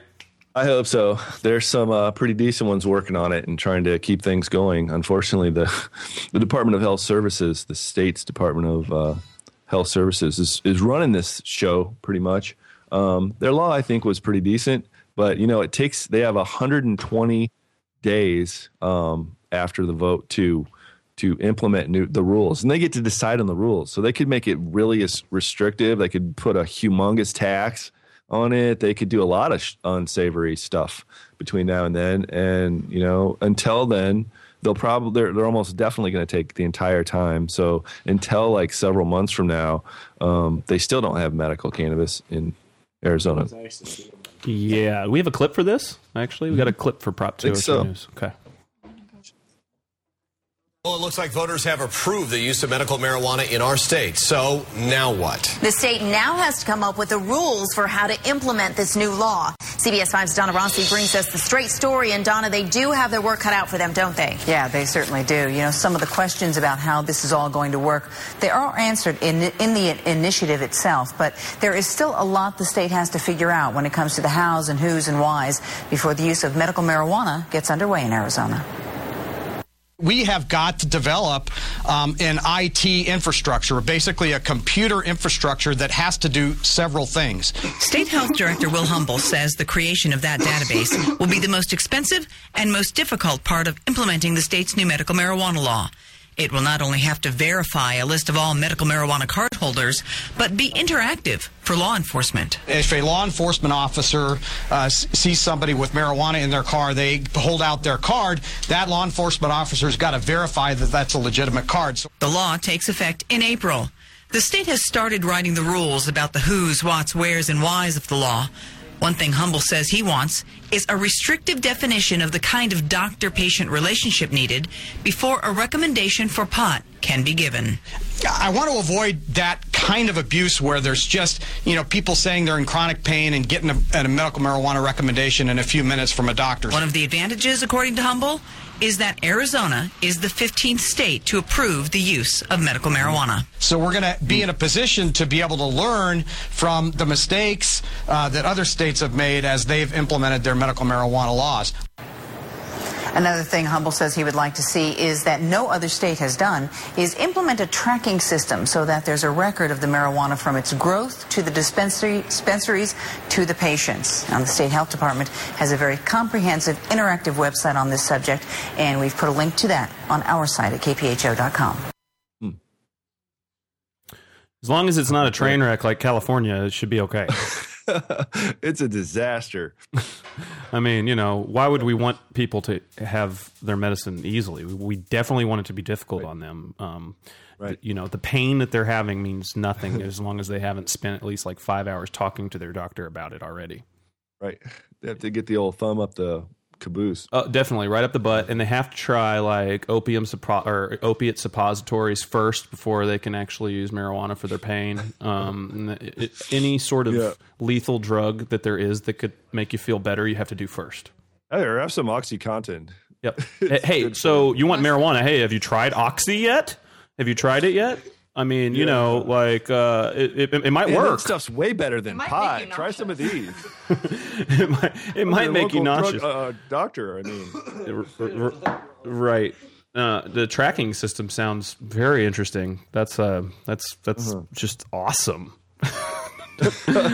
For people to have to be tracked so vigilantly. Yeah, that's just another of the many examples of how cannabis is treated unlike any other substance or any other thing, any other medicine in the medical aspect of it. It has special treatment, and it's negative treatment. It's not, We want to know where every OxyContin pill is derived from, where it goes, and what toilet it gets shit out in. Yeah. Yeah, don't they monitor toilet or sewage lines sometimes? I heard they monitor. Arizona's talking about it. They're thinking about it, and they're definitely thinking about it down there. It's ridiculous. Yeah. For farmies, is that what you're going to say, Jamie? Monitoring their sewage lines for farmies? I've heard evidently there's a huge problem with people dumping farmies down the toilet. And it's in the water. Some kind of fraud involved or something. They stay in the water supply. The filters don't get the drugs out. I think. Oh, that's horrifying. Specifically hormones. And there's huge truck loads just dumping in there constantly. Ooh. Oh, it was right. Man, let's get to lettuce. We have to move up to lettuce fast because I got to jump over to water issues. Because that's really important. It really is. We kind of need it. Yeah, but man, we need pot before we need water. Yeah, true enough. It's what it's important to our cause here, and right. And speaking of which, they needed pot really bad down in New Mexico recently. We reported, I don't know, what was it, a lot of episodes ago. Remember that? Talking about how they had a scarcity of providers for medical cannabis in their state. So here they had statewide legislation. They couldn't come up with the weed. What a freaking dilemma. I bet they didn't go, California is a disaster. Right? In that case. No, we've reported here where they're trying to bust shipments coming in from California and stuff because they aren't producing enough for themselves. Yeah, isn't that something? That's kind of unusual. Right, and that's what Jay was just talking about a little while ago, too, the implementation of these programs in states that can't supply themselves. And that's a huge issue, especially once they make the rules so tight to where it just can't be produced. But, we're a train wreck out here. They had just about I think they had 12 of them in New Mexico for the whole state, and they didn't raise it that much, but I mean, I guess in respect to how big it was to begin with, they added 6 new nonprofits that will grow the drugs. So that, I mean, it's not really that hugely, like, really densely populated of a state. So they don't have a lot of pot, but they got plenty of water, right? I don't know. I hope they do. Arizona, isn't that New Mexico. Part of the Colorado River problem, isn't it? I don't know, but all the oxy in the water can't be good for them. It's probably why they can't figure out how to grow their own weed. There are currently 2,807 medical marijuana patients, with 1,266 of those having individual permits to grow for their own personal use. So I don't see any reason why they shouldn't be growing their own buds. I mean, I don't know. I can probably help them get some seeds or something. They need some consulting advice. Right. Anything I can do to help move this thing along. Yep. Speaking of moving along, East Coast scoop, Maine news, and Jay was just plugging Maine's laws out there, and you've got a good story here, something going down in Maine, right? Yeah, they're marijuana caregivers, medical marijuana caregivers have formed a trade association, just like doctors and pharmacists have done. They formed a trade association to give them a unified voice in their state. So it's very cool, man. And the members say that also it will help to ensure good press for the pain-easing drug, and it will advocate for patients as well. So it's like the trifecta, the triple slammer. It's pretty. That just makes sense. When that much is right about something that they do, it's a smart choice. And they do a lot of those in Maine, I think. They make smart choices in Maine. Yeah, that's what I heard. It's their slogan. It's like on their, I think they are a license plate or their slogan. It's on there. Yeah, it's on their license plate. In Maine, we make good decisions regularly. It's our thing. We got topics. Can they fit that on there? Huh? Yeah, dude. We make I've good seen decisions regularly. Yeah, it's like it's the sunshine state, but it's the good decision state. Regularly. All the time.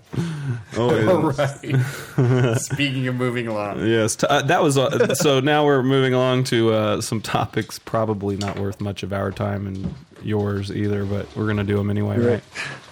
Yeah. Yep, for sure. There's a new, this is one of those things I was talking about at the beginning of the show when we did the teasers, things that are completely unrelated to cannabis, yet they get the full-on connection in the media. One of them actually is from WebMD. It's like an online thing. I don't know. I mean, I think most people have actually gone by this site at least once to check on some information. They're really kind of well-respected, I think. Yeah, they're huge. They're enormous, and they're very popular. But their byline is better information, better health. And shame on you guys, WebMD, you liars, because look, this research study says early marijuana use leads to later brain problems. It doesn't say may or can possibly. It says it does. It says it does. It's like this is the equivalence of in a court trial where you go such and such, and they go. Objection, and their honor goes sustained, and you're like, whatever. What do they call that when they retract it? And they just move on. Oh, no. Yeah, but they still got to say what they were going to say, and then they're like, okay, overruled is what they say. Yeah. That's it. Overruled.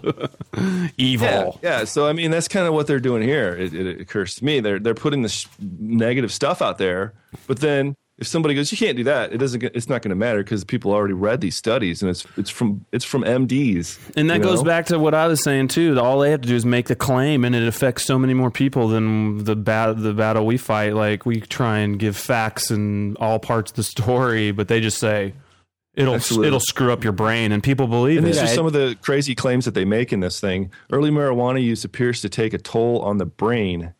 Is how it starts, according to sounds like research. A song. Yeah.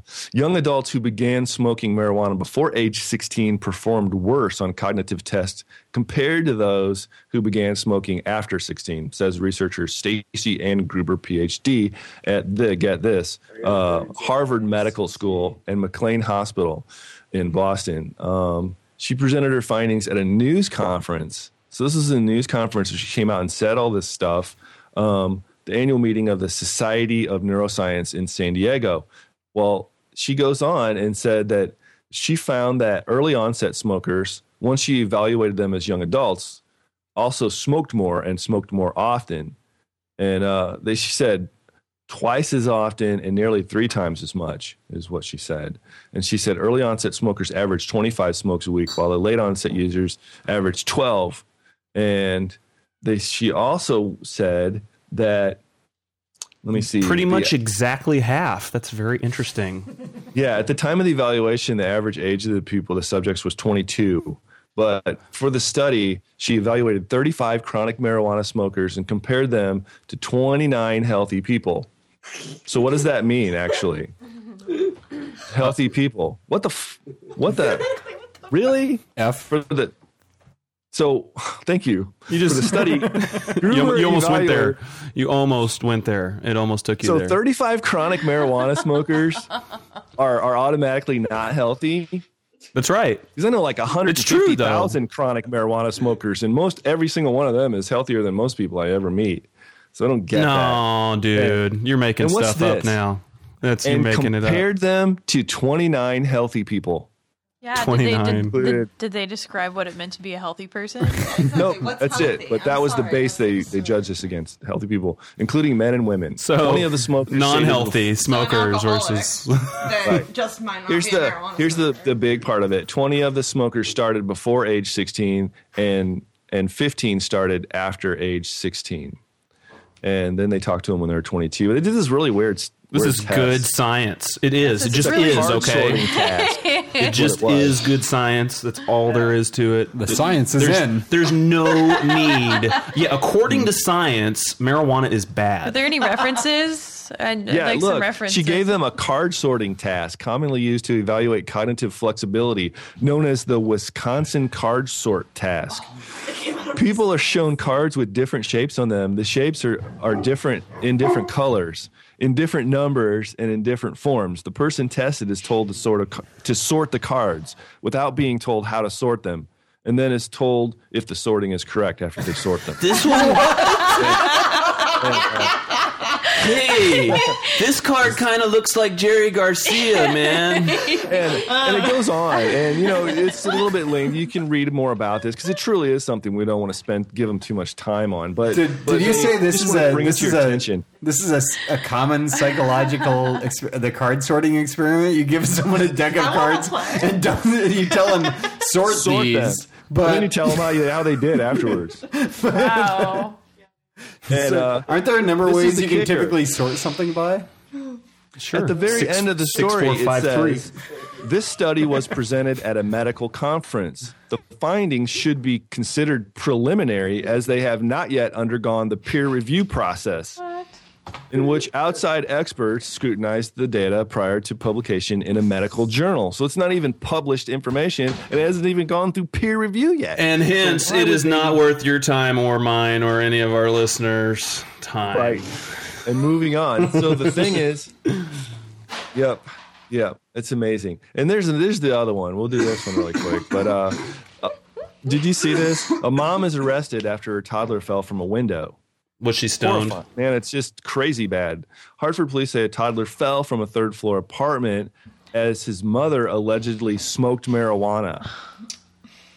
It happened to Eric. So she was on pot when it happened? So she was negligent and irresponsible for letting that happen. I mean, it may still have been an accident, but it was really irresponsible for a mother, to watch a toddler. How obviously. old specifically was this child? 2 to 4. 2 years old. Okay. Yeah. Interesting. This happened Sunday. Our 2-year-old boy fell from playing near an open window. The window didn't have a screen on it. Yeah, he did. He got messed up some. It said the unidentified child, he suffered a bruised liver, a fracture to his right arm, and facial lacerations as well. And she was charged with risk of injury to a minor, marijuana possession, and possession of marijuana within 1,500 feet of a school, which is probably a beefy charge, I bet. But the point is, what in the world did that have to do with the tragic, results from her irresponsibility? According to science, stoners should only have 1-story houses or apartment buildings. I mean, it's just good science. Right. So go for the ranch. Yeah. If you puff tough, buy a ranch.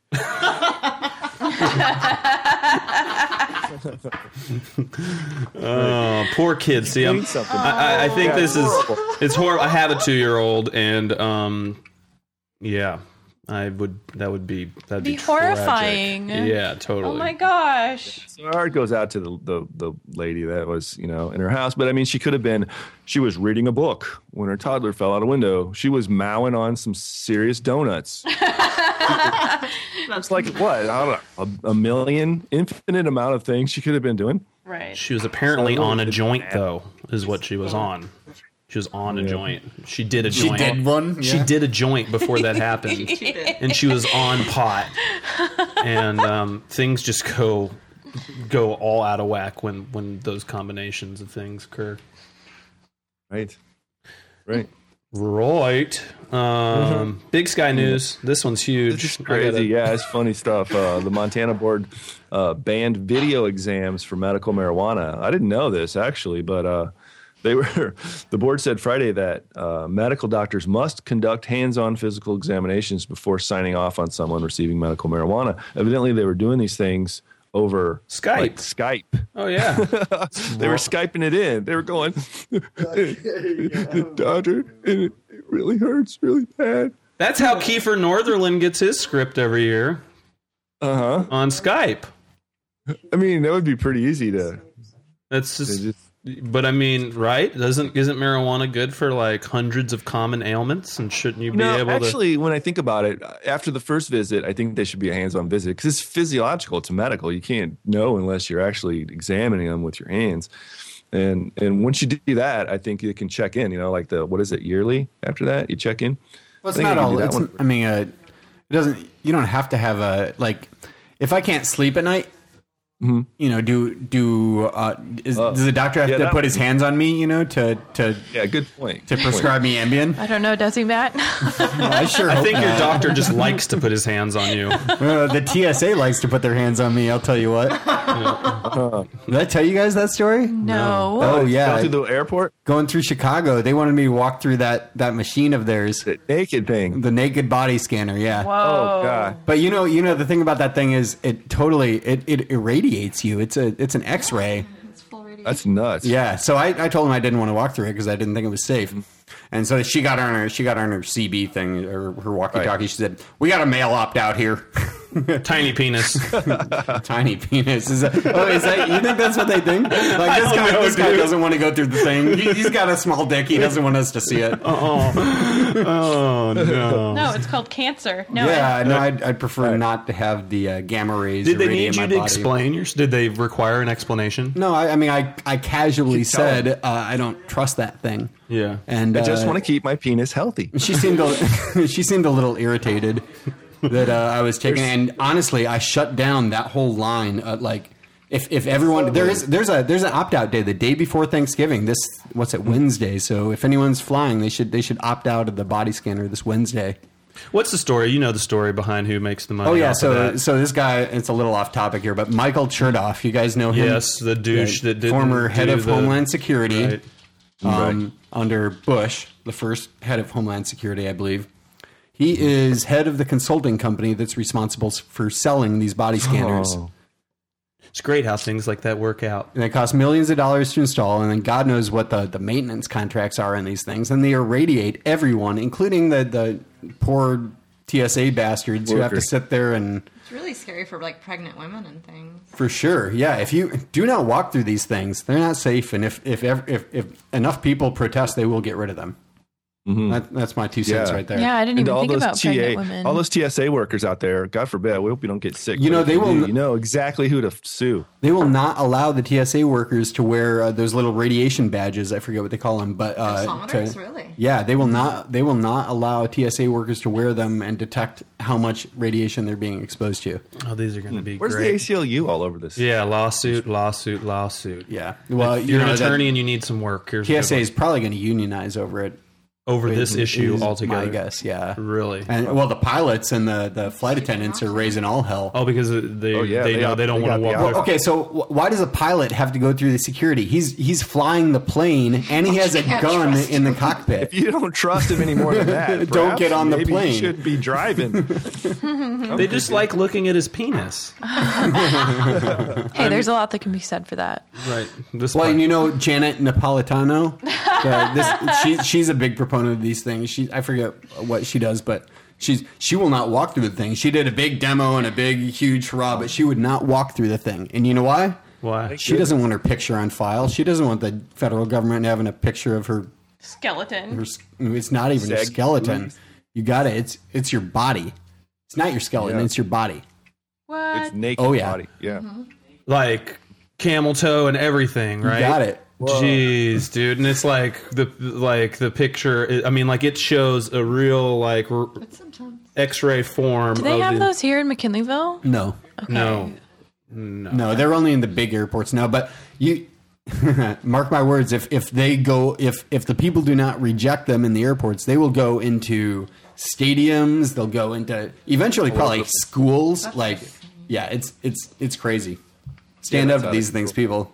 Do we have any information on what kind of what wavelength of radiation they're emitting? Okay, so what exactly is the? So we're way off topic now. I know. I'm curious. It's interesting, but okay, it's interesting, though. Especially to all of the people listening to the show. There is a federal, or it's not a federal, it's an ANSI standard for what is an acceptable level of radiation for equipment to emit, right? Right. And when asked, all of these Rapiscan is the big one. When asked, they say.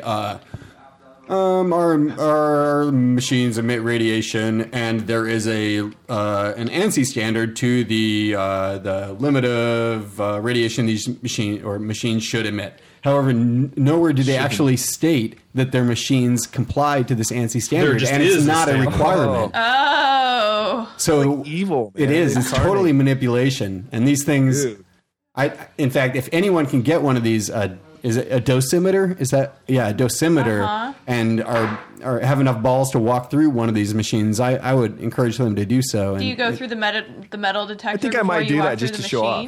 No, I think the machine is the metal detector and it's the separate. Scanner. Okay, because I could see them taking off the radiation indicator before you even got to that thing. If there's a metal detector beforehand. Oh, I see what you're saying. Yeah, they might not. They might have a checkpoint for that, even. Yeah, well, it's like a credit card or anything else. Yeah, you just put it in your pocket or whatever. Oh, we should start selling these at airports along with the little scratch-and-sniff cards. Well, enough on the sorry the paranoid body scanner radiation evil TSA thing. It's amazing. When did that happen? Just recently. I was just thinking about that just in the last 2 days. In Chicago, I'm definitely opting out. On the way back from Halloween in Chicago was the first time I've ever been asked to walk through one. Do you think that cannabis has anything to do with their No. These things are being installed so that this company Rapiscan can make a large profit, and that's it. That's the bottom line. Not really bombs. Oh. You know what else really, really sucks? Not being able to get my doc rec through Skype. Come on, that sucks. I'm not happy about that personally. I get what you're saying, Jamie, but I think that marijuana is such a Cogs had a great point, though. I mean, a lot of reasons you would get a 215 or get a recommendation don't require actually hands-on. Just most of the physiological ailments, like my back thing. it would be foolish for them not to check me out. But I had my establishment doctors do that same thing. They'd be like, "You have to come in. It's a mandatory visit. You're scheduled for this. You can't miss it." And I'd go in there, and they didn't even touch me. They're sitting in a chair, and I go, "Okay, spin around. Okay, have a great day. How you feeling? See you later." And that was it. Well, I've been going to my doc for 3 years, and finally last year I've dislocated my shoulder several times and separated all the time. And he starts tugging on my damn shoulder, my arms. I'm like, dude, that hurts. You've been giving me a rec for 2 years, and now you change ownership, and you've got a new boss, and you want to start pulling on my extremities? I don't think so. I don't want to be. I mean, there are people that don't want to be physically examined. When I go to get examined, I go to, like you're saying, to my primary physician or to a specialist. I don't know. Oh, I never thought about that part. I was just assuming that it would be with your doctor. You're right. So you go to a strange doctor you don't know. Well, that's just a 215 doctor. Okay, and so now maybe that's maybe that's where we've been a train wreck in California by implementing that system and not saying no, there can't be doctors that just give you recommendations. You need to go to your primary physician or whatever. I don't know. Personally, I think cannabis is safe enough to not even need a recommendation. So I think that needing a recommendation is still an incremental step towards, lettuce. But so as long as we're having to deal with this, that's very incremental. Sure. Hey, small increment. I've heard this is on the topic, but off the topic as we move into the Southern stoners.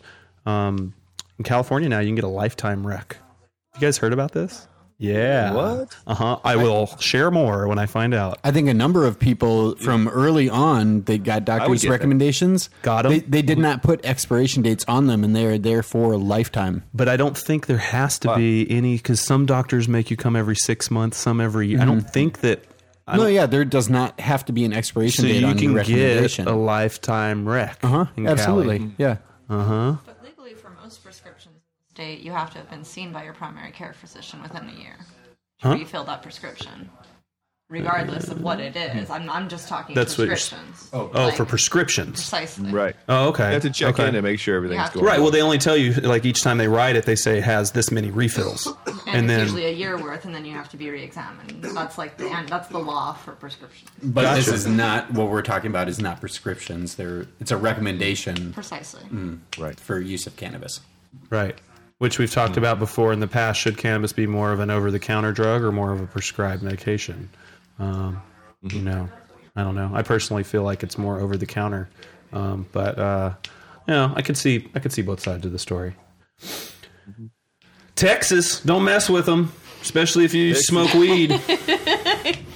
They will. They'll mess with you. They mess with everybody down there.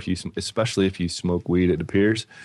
We featured this story, and you'll definitely want to go on to the Cannabis Agenda site under our, what is this, episode 39? 39. And, check out the MP3 audio that's connected to this story. And it's a pretty lengthy story, actually, so you might want to take a look at it and read through it. And in general, you can check out all of our notes and click on all of our stories from our page. You can go to the show, and anything we're talking about, you can click to the show to the story we're referring to for anything. So check it out. Absolutely. In this case, we have an MP3 clip that's put up there. It's Laura Burks doing an interview with Texas Public Radio. Jamie, did you want to hear any of this? Can we fit that in? I don't know how long it is. Yeah, I have it queued, but it is. I mean, the whole thing is 25 minutes. I don't know how much of it you want to play. Whoa.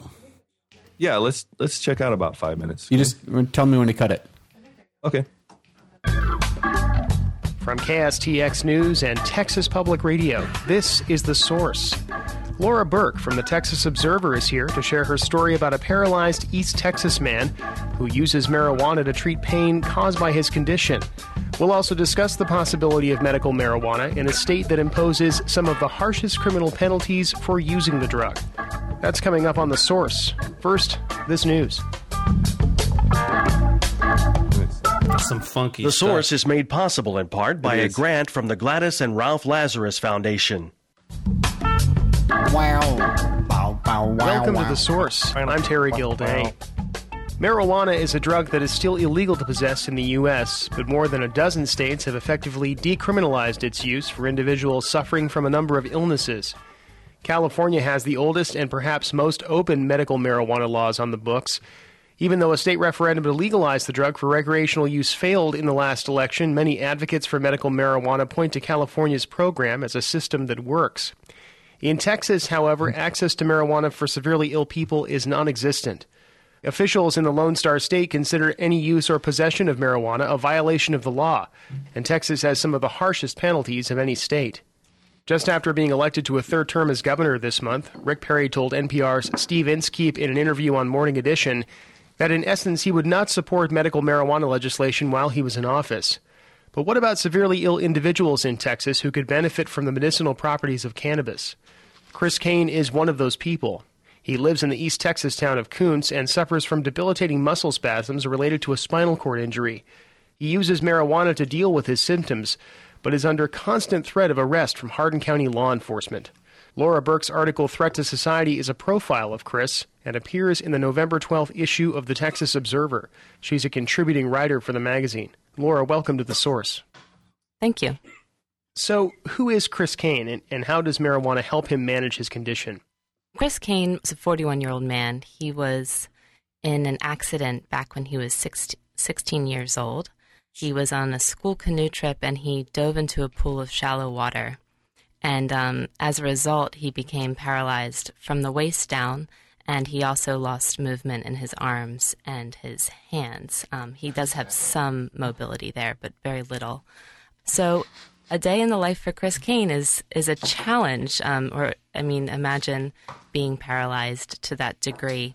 He is confined to a wheelchair, and he experiences, as a result of his injury, experiences severe muscle spasms. He says that it would be easier for him if he had no feeling, but he has some feeling in his body, and this causes these fits for him, in which he will actually, if he's laying down, he will actually throw himself off the bed. This is how severe these muscle spasms can be. So for years, his mother actually had to get up 5 or 6 times a night to go and care for him, in some cases sitting on top of his legs so that he would not fly off of the bed. So this is kind of the reality that he deals with.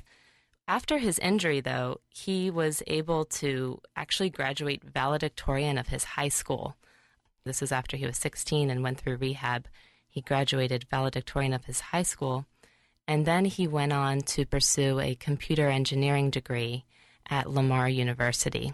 And after graduating from Lamar University, he started his own internet consulting business, and he designs websites and software for his business.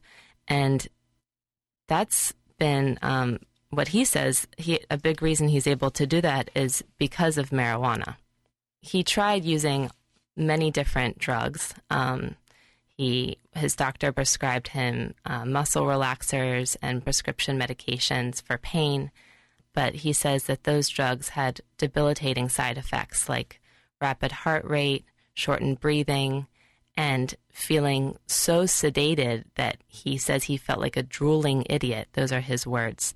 So he was not able to work after taking these drugs, and so that was a real challenge for him and for his family because he was dependent on his family when he took those drugs. So smoking marijuana helps relax his muscle spasms but doesn't mentally incapacitate him to the point where he can't function. When did he start smoking pot to treat his condition? He discovered it when he was in college, so he was in his early 20s when he first started using it.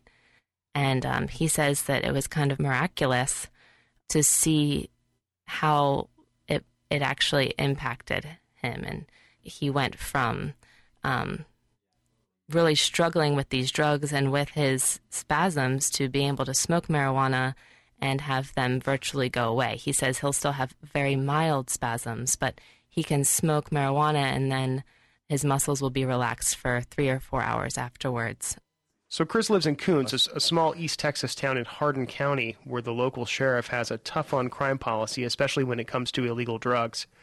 I understand law enforcement have been cracking down on Chris's marijuana use for quite some time. His problems with Hardin County law enforcement began back in 1999, and this was around the time that the sheriff who is in power now was elected. So Sheriff Ed Kane was elected, I think it was 13 years ago.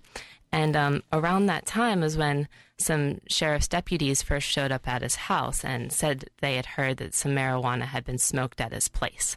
And they just wanted to have a look around, and he let them in. They did not find any marijuana, but they did find a pipe, and they gave him a paraphernalia charge. Cut it. Whoa. So the cops showed up. Hey, that would be so it goes funny. That's a little bit about knock. who he is, though. I'm glad we could run that clip. But it goes on to say that these cops, they just keep harassing him to death, man. They just keep going to his house and search his vein. That's what I wanted to talk about. A cop shows up at my house and it's like, hey, I've heard this guy. that marijuana has been smoked here before. We want to take a look around. Yeah, what's up with that? Are you kidding me? Like, how's that?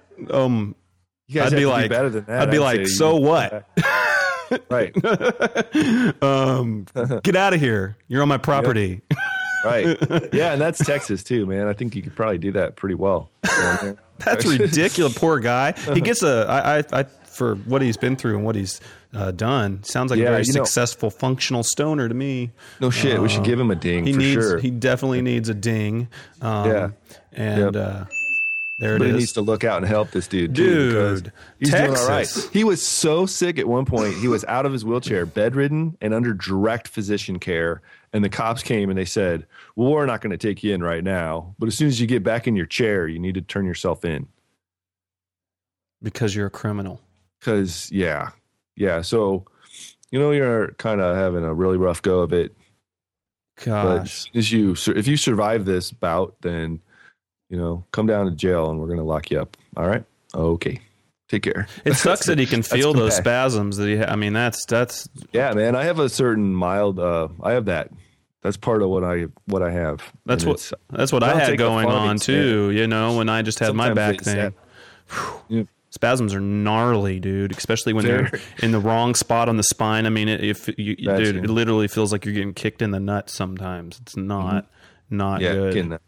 Can certainly be very debilitating. Very debilitating. I mean, I couldn't move for days. That would be tough. That really sucks. Yeah, I can tell you first person, cannabis definitely very much helps that condition.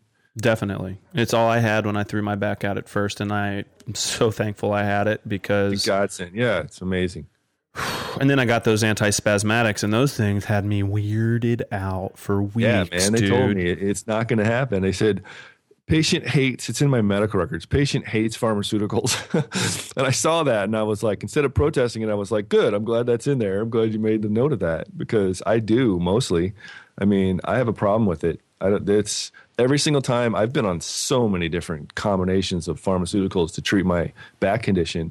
And the last time I was like, I don't want this. When I noticed that in the records, I said, I don't want these things, man. I really don't want them. And they're like, why not?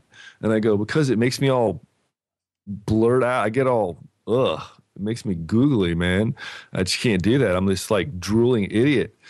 And they're like, these won't do that. And I'm like, every single time they always tell me these won't do that. But at that particular time, it was, what was it? It was Tramadol and Neurontin and some other one.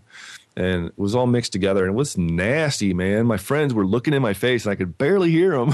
And I could see them kind of hazily, and they're like, what's going on? It sounded kind of hollow, Are you all right, man? They thought I was having a stroke. And I realized at that point that they were really, like, wigging me, and I was like, I want to get away from this stuff. I can't tolerate this crap. And that's when they started doing that, and they're like, "Are you okay?"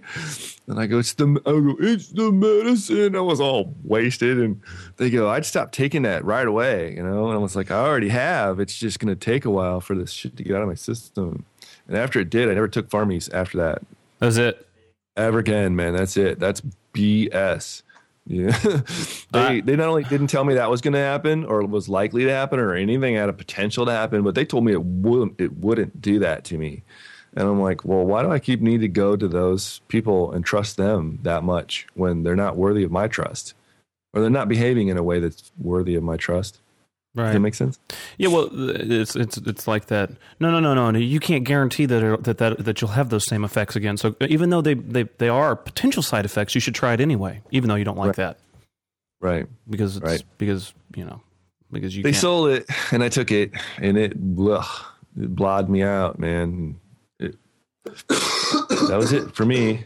But it's weird. Doctors do that all the time. I've been having that issue with giving my son vaccinations. It's like I make up my mind of what I want to do before I go in there because I don't like vaccinating him on the schedule that they recommend, and then they convince me to do more while I'm there, and I'm like, and then I leave and I feel like a total chump, and I feel I'm confused as to how doctors do that. Why don't they just, I don't know. I know some people that don't vaccinate. They're against it. Oh, they're like, sure, like assertively anti-vaccination. And they're like, no, you don't, man. You're not shooting my kid up with who knows what. It's not happening. But I mean, it happens with drugs too, right? The drugs they give you, the medication they give you, et cetera, definitely puts you. I mean, they do it for all sorts of other stuff. So, Hasn't it been proven that mercury's causing higher incidence of autism in children? Don't they put mercury into vaccinations? Isn't that right? I don't know. So. I don't know that it's been proven, but it's a theory that I don't know how they're testing it. But there's been a direct increase in rates of autism after those first initial rounds of vaccinations. There's a good book by Dr. Sears, who's one of the doctors, and it puts for anybody that's interested in this, it lays out a lot of that stuff in there. There has been, but there's also so many other correlations. I mean, we define so many new things as autism now as well. So, but still, I'm freaked out about it, but feel like my son should be immunized against certain things and at a certain pace. But at this point, they would want my 2-year-old son to have like 15 shots or something like that. Instead, he's had like 5. But I don't know. In general, I feel like doctors do this over and over. You're not comfortable with something, and no matter what, they kind of convince you that you should be comfortable. And then often you're like, dude, I wasn't comfortable and that sucked, and they convinced me that I should be comfortable with it. And it happens over and over again with doctors, and I just really don't like how our medical system like works in that way, My live audience is totally in agreement with you. Yeah, there's definitely no collaboration. Yeah.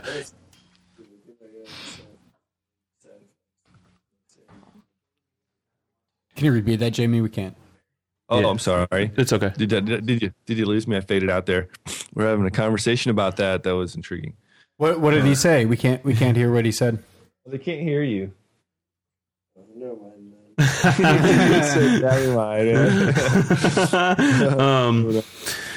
Yeah.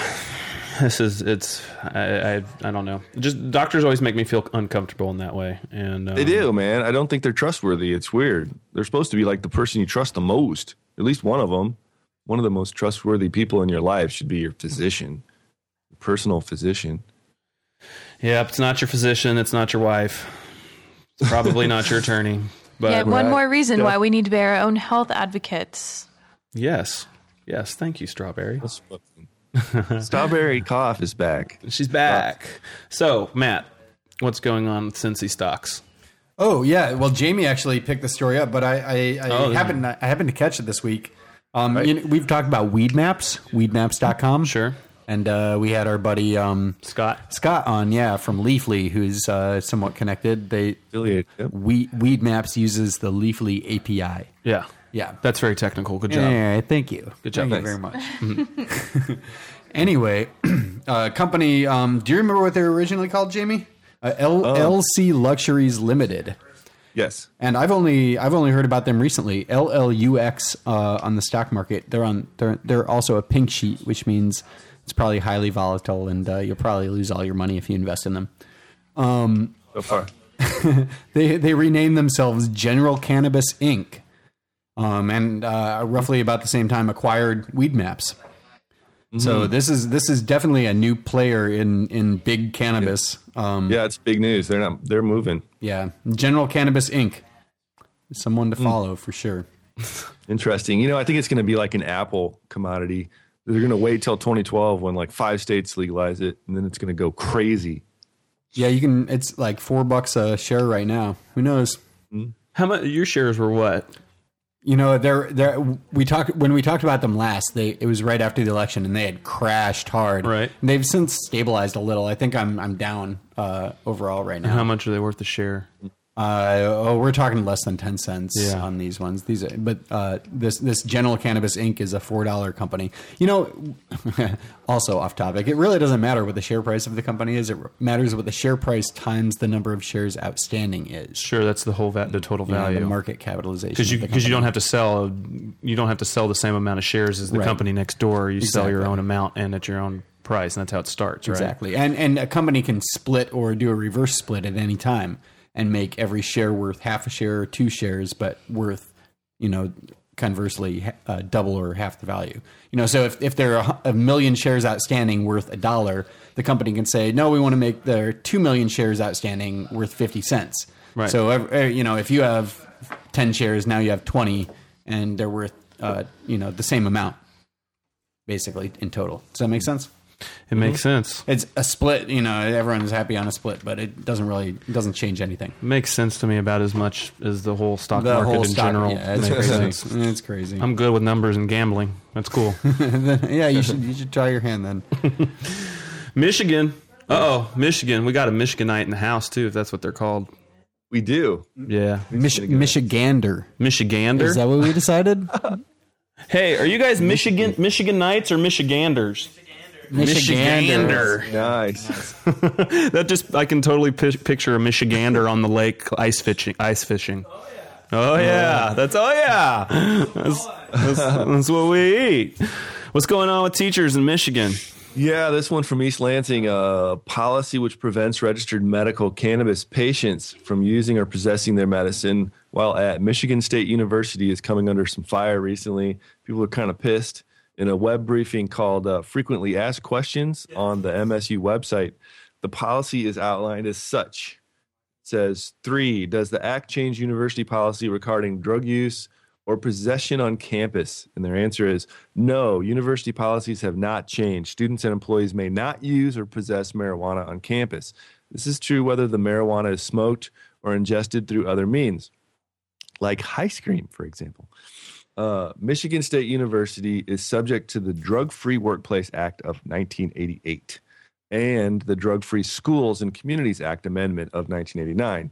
So consistent with those laws, it goes on to say the MSU drug and alcohol policy prohibits unlawful manufacture, distribution, dispensation, possession or use of controlled substances, illicit drugs and alcohol, or any property governed by the Board of Trustees and blah, blah, blah. And you probably get the rest of that. On campus. Is that the deal? But, on campus. Yeah. So ultimately what they're saying is if you have OxyContin because your doctor told you to, that's not an issue. But if you get caught pot. If you have cannabis, then you can't use your medicine. And they can kick you out of school or penalize you in school. You know what? I don't know about the penalties, but yeah, I would imagine that there would be some stiff things because you're breaking one of their kind of laws. So, I mean, that's the huge major policy that they've adopted. I think that's a thing in California, too. A lot of the schools don't allow it on campus if you get caught with it in the dorms, but you have 215 or whatever, you can still be punished by the school. However, if they try to arrest you and put you through the court system, you then go to the county and it doesn't work out. Like you don't get in trouble if you have your 215. But you can still be punished by the school, but I don't think anybody's sued a school yet. So for being punished, but so there's some like Mino from the Marijuana Policy Project said this. He said it would be contemptible for the university to arrest students simply for possessing a potentially life-saving medicine on school grounds. MSU officials have no more reason to discriminate against a student who legally possesses marijuana than they do a student who has a legal prescription for Adderall or antidepressants. End quote. Which I think he just summed it up. Amphetamines are good, according to science. Yeah, amphetamine's good. Pot, bad. Right. That's what science says. They dropped the ball again. Oh, are they dropping the ball in Michigan? I mean, in Colorado, are they gonna do some huge? I don't know. It depends on what side of the fence you're defending here. It looks like there's some turmoil brewing, a little brouhaha. The Denver Post says that warehouse space for growing medical marijuana may spark a battle over neighborhood's future, whereas developers and neighborhood leaders in Denver they fear that a push for warehouse space for medical marijuana operations is going to stall their efforts to turn industrial areas into trendy urban and art districts and lofts and all that stuff. Because pot and trendiness and art don't go together. I guess. Those are like the biggest stoners of anybody. Yeah, anything but art, please. No art. No, thank you. Yeah. There's no way that'll work out. So they're trying to. So these businesses are trying to get warehouse space. Is that what's going on? Yeah, and they say that the surge in these grow operations is going to reverse a decade of work that they've done that aim to transforming the blighted areas into walkable pockets of new urbanism, they called it, which you know how this works. Rich people go in and they get stuff for dirt cheap and they make it some high rent thing and make a ton of money off of it. And then say stuff like this in the media, I guess. As they're getting stoned. Yeah, as they're raking in cash. And getting stoned. Yeah, and getting stoned. Jeez. Okay, so I thought this was going to be, I was thinking this was a story over like them doing things similar to Oakland style. Yeah, I think that's what it is. They're going to get big warehouses there. I'm pretty sure. From what I take from this thing. I don't like factory farming marijuana. No. So I don't know. Good thing or not. I agree with you. I think I don't really care for that much. It's just, I mean, Although you know, I'd love to have a warehouse full of weed.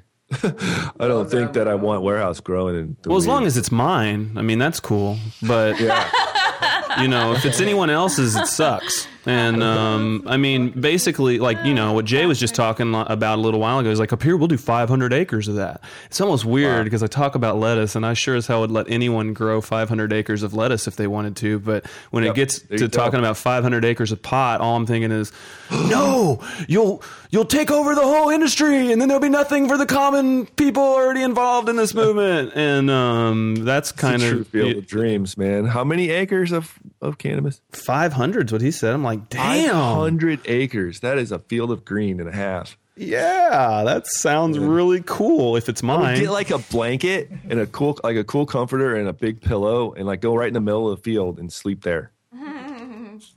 It'd be awesome. Then you can just do like they did back in ancient times, where like people just ran through the fields of buds and got resin all over them, and then they went back to their together and danced together and cleaned the hash off of each other. Actually, it didn't really happen that way. It's totally a myth. Yeah, you could check out our books on our book list in there. That's came out of a history book that I read. So, yep. What's going on with medical marijuana burglary? You got one caught. Is this a Rocky Mountain story too? Isn't everything on tape in Colorado? Isn't that what they want? It is now. Yeah, they do eventually. Let's listen to this deal. Yeah, for sure.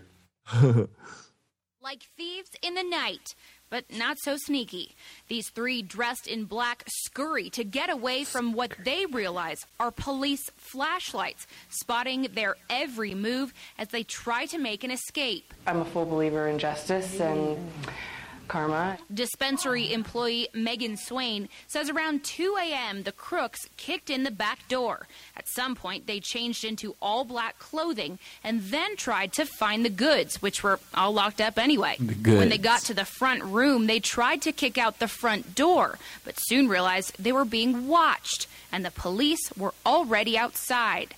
The trio then tried to go back the way they came, busting open the inside door as one of the three decides the small window was best, but to no avail.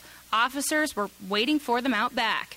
Swain says it's definitely a case of the right place, right time, and she's glad these officers were already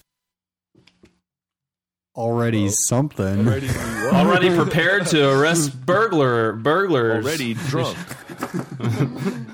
That was pretty much not worth much of our time, I don't think. Yeah, it should have been up there a little ways, huh?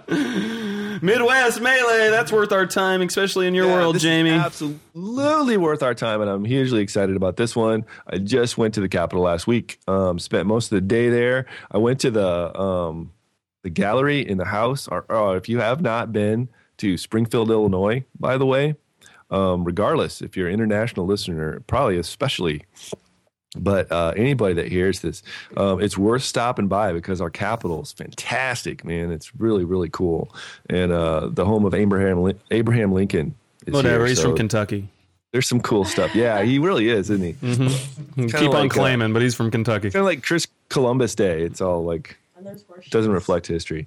But anywho, on the topic of medical cannabis legislation here in Illinois, I went down and I was in the gallery. I went down to send Lou Lang. Representative Lou Lang is the House sponsor for SB 1381, the pending legislation here in Illinois. Excuse me. And I went down there, and it's kind of hectic.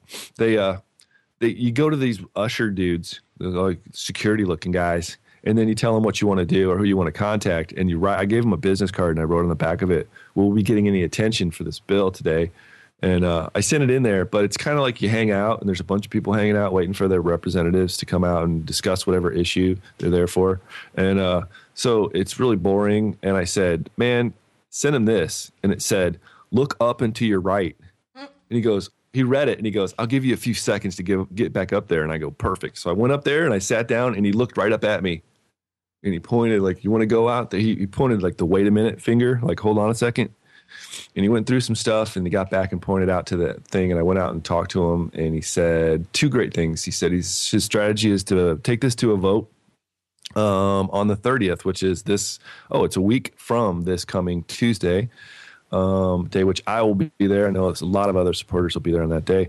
But he also promised Cannabis Agenda that he would give us an interview on the day of the vote, regardless of its outcome. So that's a cool thing, too. But we really need as much support as possible during the lead up to this vote because we're kind of iffy on having the solid amount we need to pass it. And Illinois Normal urges supporters of the legislation to call your representative every day leading up to the vote and politely tell them, vote yes on SB 1381. Now, here's some details. By calling 217-782-2000, you'll be connected to the Capitol switchboard, and the operator will be able to direct your call to your state representative office in Springfield, which you just tell them, where you're from, and then they'll put you through to the right office. And additionally, Illinois Normal states that the Illinois General Assembly website offers live streaming of floor debates and votes for legislation in the House of Representatives. And that'd be the best way to stay up to date on when this bill will be called for a vote. Look for it on Tuesday, November 30th. And we'll be watching that. It's cool. And additionally, I wanted to point out while I was waiting for Representative Lang, out comes the senator. I don't know if you recall me saying this on our show, but I have in previous episode that I've been adamant. I've been really dedicated to getting some change around here in Illinois for quite a few years. And about 5 years ago, I was talking to a particular senator, and he was absolutely adamant about it will never happen in the Midwest, never in the Midwest. And he came walking out, and I said, "Senator," and he stopped. He goes, "Well, how have you been?" And I said, I have this weekly audio program, and I talked about you on there and told him about you were so adamant about it'll never happen in Illinois. And I used my best judgment, and I didn't send him a fake crow in the mail. And I told him that story, and he smiled, and he goes, "Check it out, man." He goes, "Well, I voted for SB 1381 on its way through." So there's this guy within 3 years' time, a state senator, by the way, that went from "it's never going to happen." Oh, he's the quote. He's the exact source of where that started. When his response to me was, "Look at California. It's a disaster. It's a train wreck or disaster." It's a train. Yeah. He said disaster. It's just absolutely, I don't know. He would use any expletive, like kind of language he could to describe how bad it was and his sentiment. And he was adamant about it. Nobody wants that. That's what he told me. He goes, "Nobody wants that. It's never going to happen." And so then Michigan happened. And then I see him, and he voted for this. And he just said, Hain, the Senate sponsor with this bill, he said it was the right person to sponsor this. So he voted for it. I don't know if he's Hain's friend or I don't know how that worked, but it's amazing how if you keep trying, you can get these very influential people like Senator Kaler is his name. Change their minds, change their attitudes toward this stuff. Anyway, it's not such a train wreck after all. Hey, speaking of train wreck, I want to let everyone out there know that is a Cali strain derived, and the commercial production has stopped on it. Please, somebody start producing that stuff. I missed the train wreck, man. It is one of the best, in my opinion, one of the best strains out there. And from Arcata, for me, it is the smell. It's like the pot smell to me. So I'm bummed it's that our train wreck in California is not around anymore. But hopefully it'll come back. So that's episode number 39. 39 people. We appreciate y'all being out there and participating in this process. Facebook. Keep liking us on Facebook because it's growing. Did you notice that? Oh, yeah. Dude, just now, during the show, I think we added 5 people. Isn't that crazy? Whoa. Sick. Yeah. It's like they know the day that it's going on. Yeah, even though and they're listening to. I hope you are listening. Yep. Yep. And participating. Cannabis Planet, man. How many countries now? Do you have recent analytics? Not offhand, no. Sorry. We'll have to check that for next show. Sure, yeah. Yeah. I love that info. Yeah. You can get any, and speaking of info, our email, info@cannabisagenda.com. Your participation means the world to us. That's what this is all about. Without you, we wouldn't be here doing this. So that's why this movement is all about momentum, right, Jamie? Yep. Sean Staley.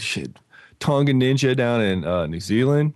Yeah, the second biggest weed smokers next to the United States of America. Let's not forget Puna Bud. Puna Bud from Hawaii. Yeah. Everyone from Wisconsin. Oh, yeah. Lots of people all the in other Wisconsin. tons of people. And in Colorado, we're growing now, too. Yeah. All over. Right. I saw we got followed by Marijuana Radio here recently. Oh, nice. Yeah. Are they listening? Hey, which one was it? Was it the fan from England that said use tobacco? You know it. Oh, yeah. And who said yuck? Don't do that. That was Tonga Ninja from New Zealand. Yeah, dude. I'm going to the land of Lord of the Rings. Smoke some tall super bud with Tonga Ninja as soon as I can get enough with money. no tobacco, huh? Yeah, with none. Absolutely no tobacco. We're not even going to stand down the street from a smoker. Right. We'll be completely anti-tobacco. So speaking of all these people, we take some calls, yeah? Yeah, any of you guys out there that want to talk on the show, send us an email or just leave us a voicemail, and then we'll set up a time to talk. We'd love to have our regular listeners and emailers and participants on the show, so we can definitely make that happen. Our number's 707-654-CANN, CANN, which is 2266, or email us at info@cannabisagenda.com. We'd love to set that up. Any leads on stories in your area would be great as well, because it's hard to scoop stuff sometimes when there are small stories, and we're particularly interested if you find a sophisticated grow operation going on in your area. Absolutely. Hey, you know what? They're looking for them in Avon and Somerset in England. Operation Viscount starts tomorrow. It's a new campaign on cannabis factories. Oh, let's report on that next week, huh? We sure will. Yeah, nice. Remember to take care of your scratch and sniff marijuana cards if you get one in the mail. It's a good, awesome. Yep. It's remember to turn in all if you know that there's growing going on. Definitely tell the police out there. It's, oh my gosh, it's a big deal. Did you tell them about iTunes? iTunes, I've told them before, but I'll tell them again. iTunes, you can search us, Cannabis Agenda, The Cannabis Agenda, under podcasts. You can search for marijuana. You'll find us in the top page, and cannabis click right that away. Subscribe button. Subscribe, then it's automatically available on your iTunes. And leave reviews too. Leave reviews. Use the word marijuana if you can, and because it'll help us on iTunes. Also, we did mention Facebook, but check us out on Twitter too. Still don't know what the point Twitter really is. I don't, but we're doing it anyway. What do you call that? Twitting or tweeting? Tweeting. I don't do whatever you call it. Yeah, I don't tweet. I'm a not a tweeter. Tweeter. A tweet. Yeah.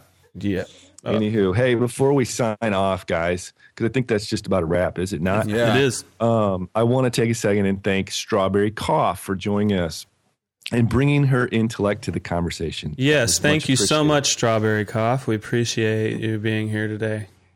Oh, well, It was my pleasure, of course. Thanks for having me.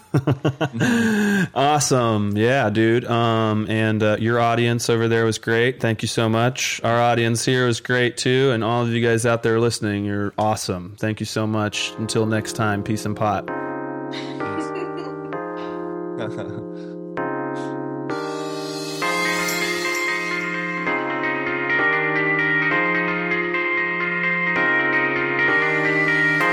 You've been listening to the Cannabis Agenda, your weekly source for cannabis-related news and informed discussion.